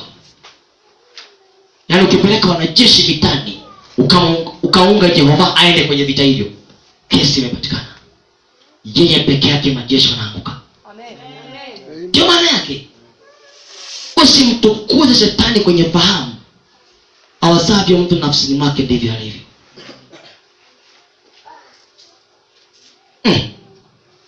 Umesoma Zaburi 24:8. Ni nani mfalme wa utukufu?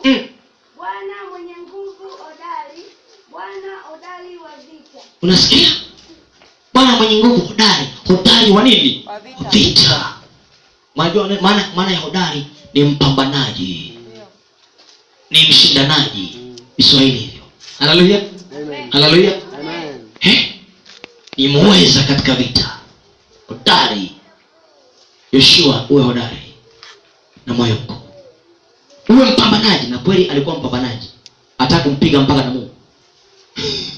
Akapigana na mtu akasema na wewe nakutandika sasa hivi.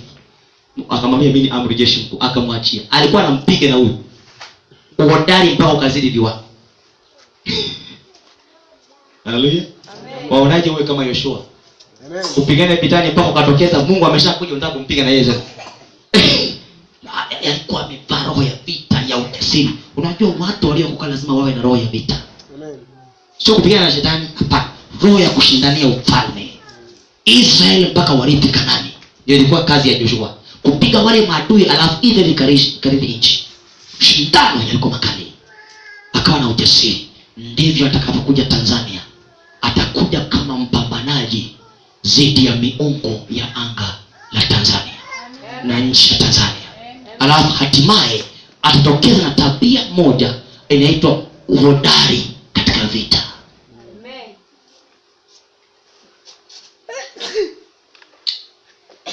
Hivi niachie hapo. Muda hujaisha. Jehova Eli Elohim. Jehova Eli Elohim atakuja kama Bwana wa majeshi. Eli Elohim. Eli ni Mungu. Elohim Bwana wa majeshi. Atakuja kama Bwana. Bwana manake mtawala juu ya vyote. Ndiye kichwa cha kanisa. Ndiye Mungu juu ya vyote, ndani ya vyote. God of all glory ni Mungu. Bwana atakuja kama mkuu. Nilikwambia usimuite mtu mkuu. Mimi nilipokuja Tanzania nilishangaa watu wanaandika habari mkuu. Sasa mimi naanza mkuu nani? Habari mkuu, habari mkuu. Wewe usiniite mkuu. Wanasema ni heshima. Hapana, mkuu ni Jehova peke yake. Na wewe usikubali mtu akuite mkuu, na wala pia usikubali wewe yeye akuite mkuu. Amen. Usimuite mtu mkuu na yeye asikuite mkuu. Amen. Tumia majina yako. Amen. Sawa? Amen. Haleluya. Amen. Mkuu, mwenye nguvu, mwenye nguvu atakuja kama mkuu, alafu mwenye nguvu. Ukisikia mkuu, wengine wote hawana cheo. Yaani miungu wote hawana cheo. Kuna mmoja Jehova ni mkuu.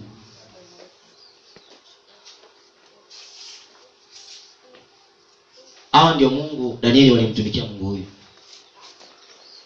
Atakuja kama mwenye nguvu. Mwenye nguvu. Mighty in power. Mwenye nguvu.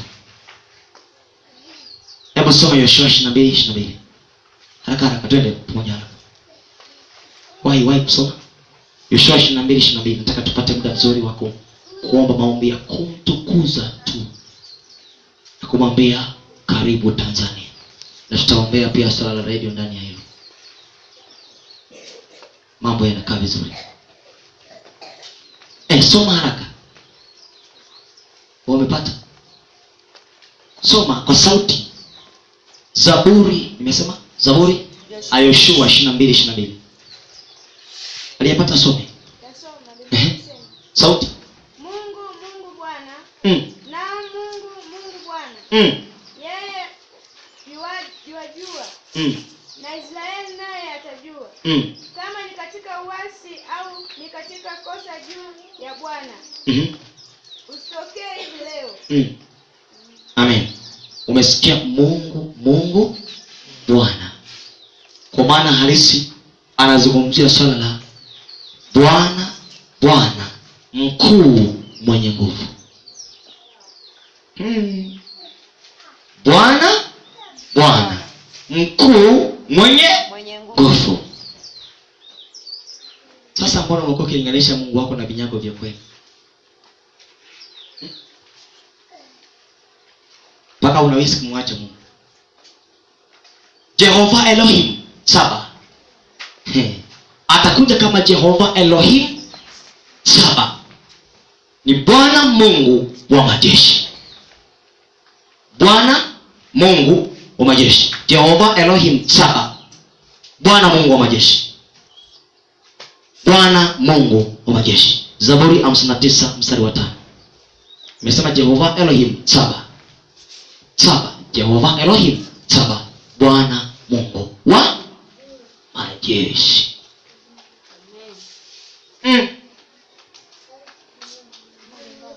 Hivi unaonaje kama ukipata nafasi ya kuwa mtoto wa rais?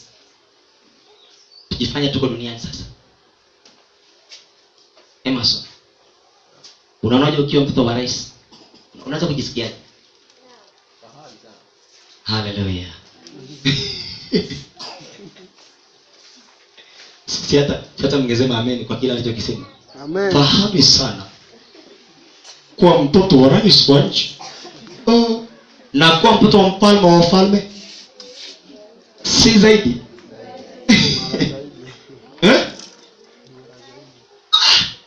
Amesema vizuri mpaka nikatamani kusema na yeye.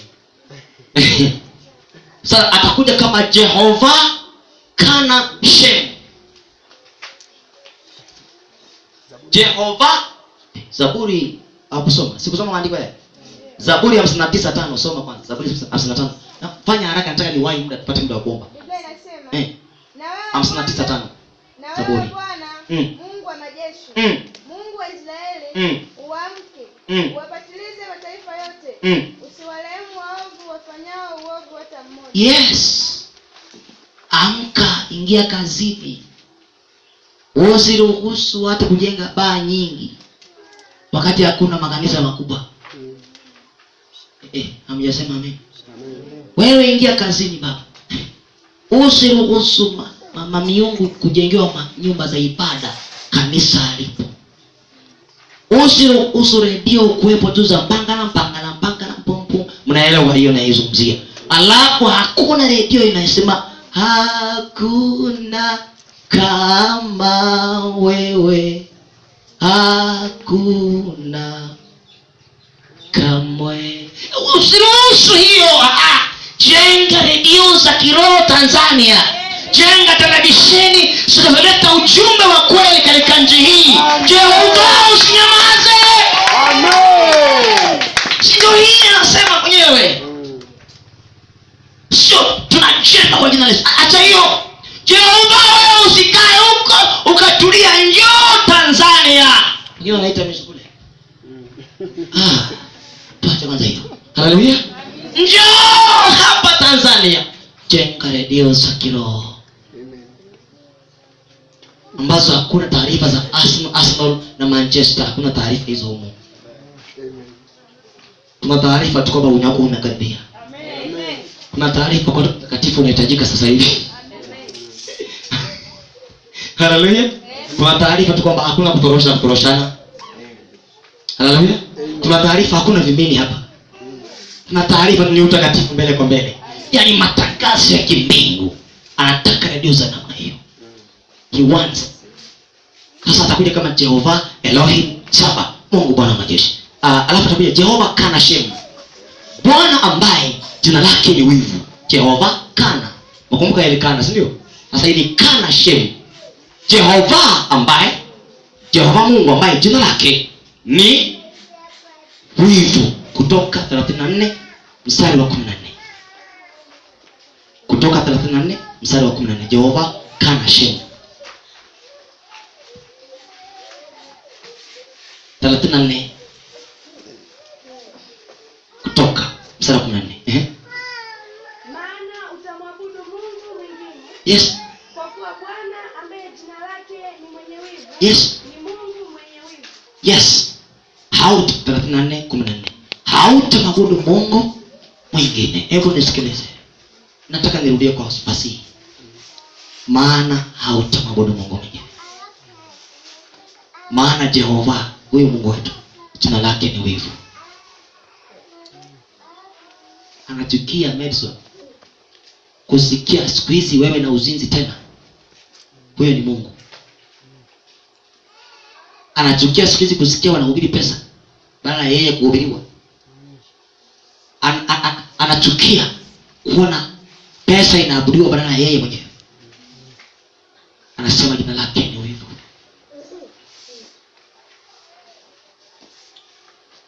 Anaendelea kusema atakuja kama Jehova Mauzi. Jehova Mauzi. Hiyo ni lugha ya Kiebrania. Mauzi manake Bwana ngome yako. hili kanisa ambalo limerejeshwa atalilinda mpaka unyakuo. Ataliwekea ngome.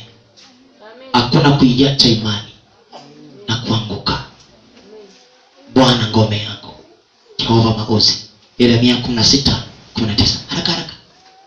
Nataka tupate muda wa kuomba mbele za Bwana, kuoga tu kwenye utukufu. Haleluya. Kwenye wingu la Bwana.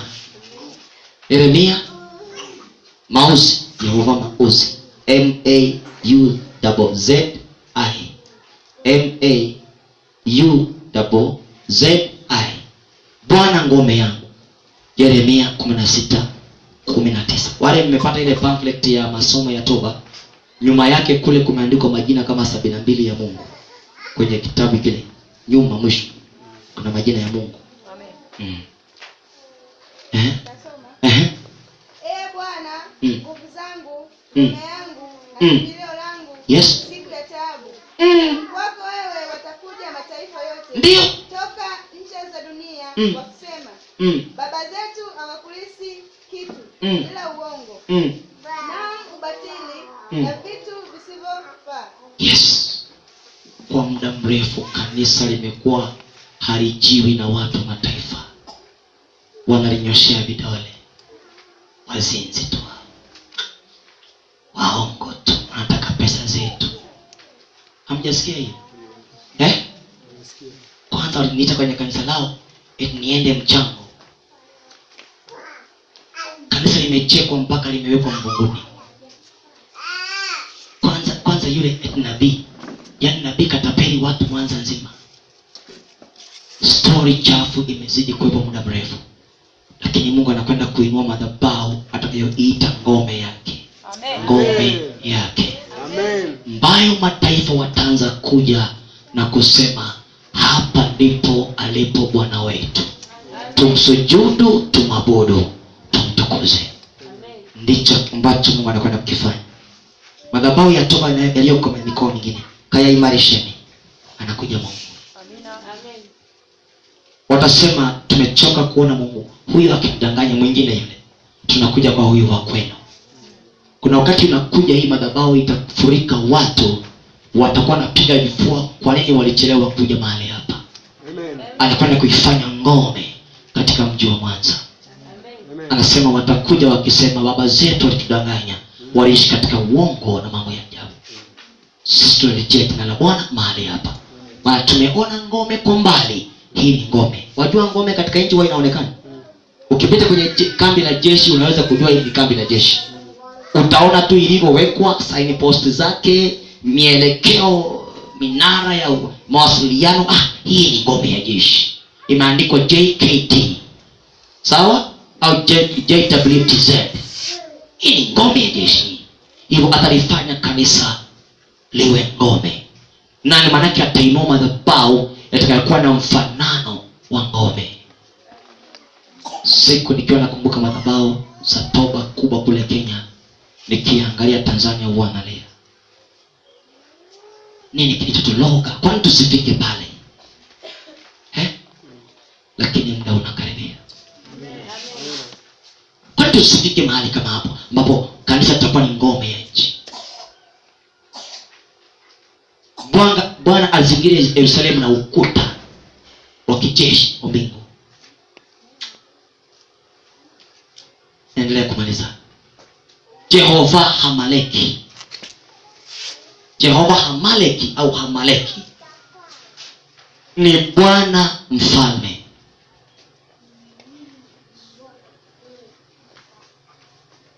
Nakumbuka siku moja nikiwa mdogo kama hebu njoo Abednego. Asiwa Abednego. Nani huyo? James, njoo. Wakati ule nilikuwa sijaokoka lakini nikiwa natembea na baba yangu anaitwa Jafet Msere. Tumekwenda pengine kwa bibi yangu. Sasa tutakuwa tunatembea barabarani. Kumbe kuna tabia kati ya baba na mtoto. Sasa baba anaanza kuongea tu maneno mazuri, anashika kichwani hivi. Tunaenda.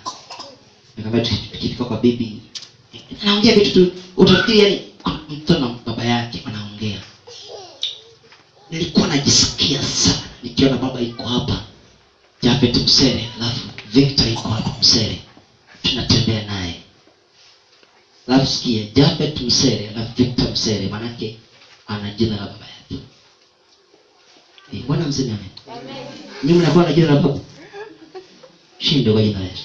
Ilegee, iharibikie huko. Tunatembea.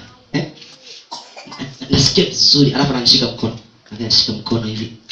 Akinishika ndio nasikia nikadume, yani nimevimba kwenye nguo, yani nasikia. Haleluya. Baba amenishika.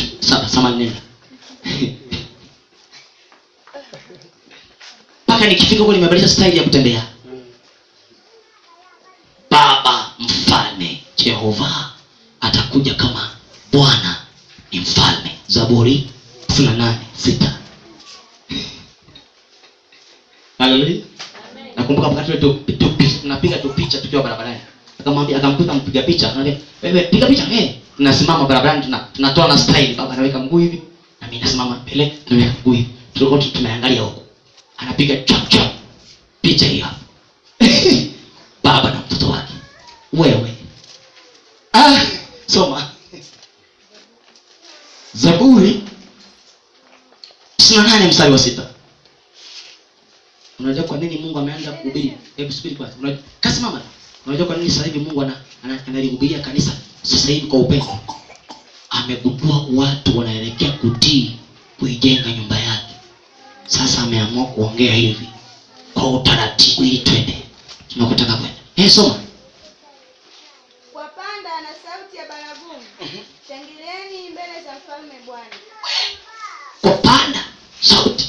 Shangilieni mbele za Bwana mfalme. Kumbe sisi tuna mfalme. Jehova ni mfalme. Hapana. Nimegundua kanisa limekuwa lifanya haki. Haleluya. Unaweza sio? Nimegundua kanisa lifanya nini? Alifanya. Anasema Jehova Eshokla. Andika hiyo ya mwisho. Jehova Eshokla. Jehova Eshokla. Namaliza. Nasema ni moto ulao. The burning fire. Jehova Eshokla. Ni moto ulao. The consuming fire. Manake akipata dhambi choma. Wachawi choma. Falme wa giza choma. Uovu choma. Minyororo ya dhambi na laana choma. Shusha nguvu za giza choma. Kila kitu dhambi huko teketeza. Na matamaa ya uzinzi kujibizana kanisani siku hizi choma hayo. Eshokla. Jehova atakuja kama moto la Eshokla. Kumbukumbu 4:24. Kumbukumbu 4:24. Soma.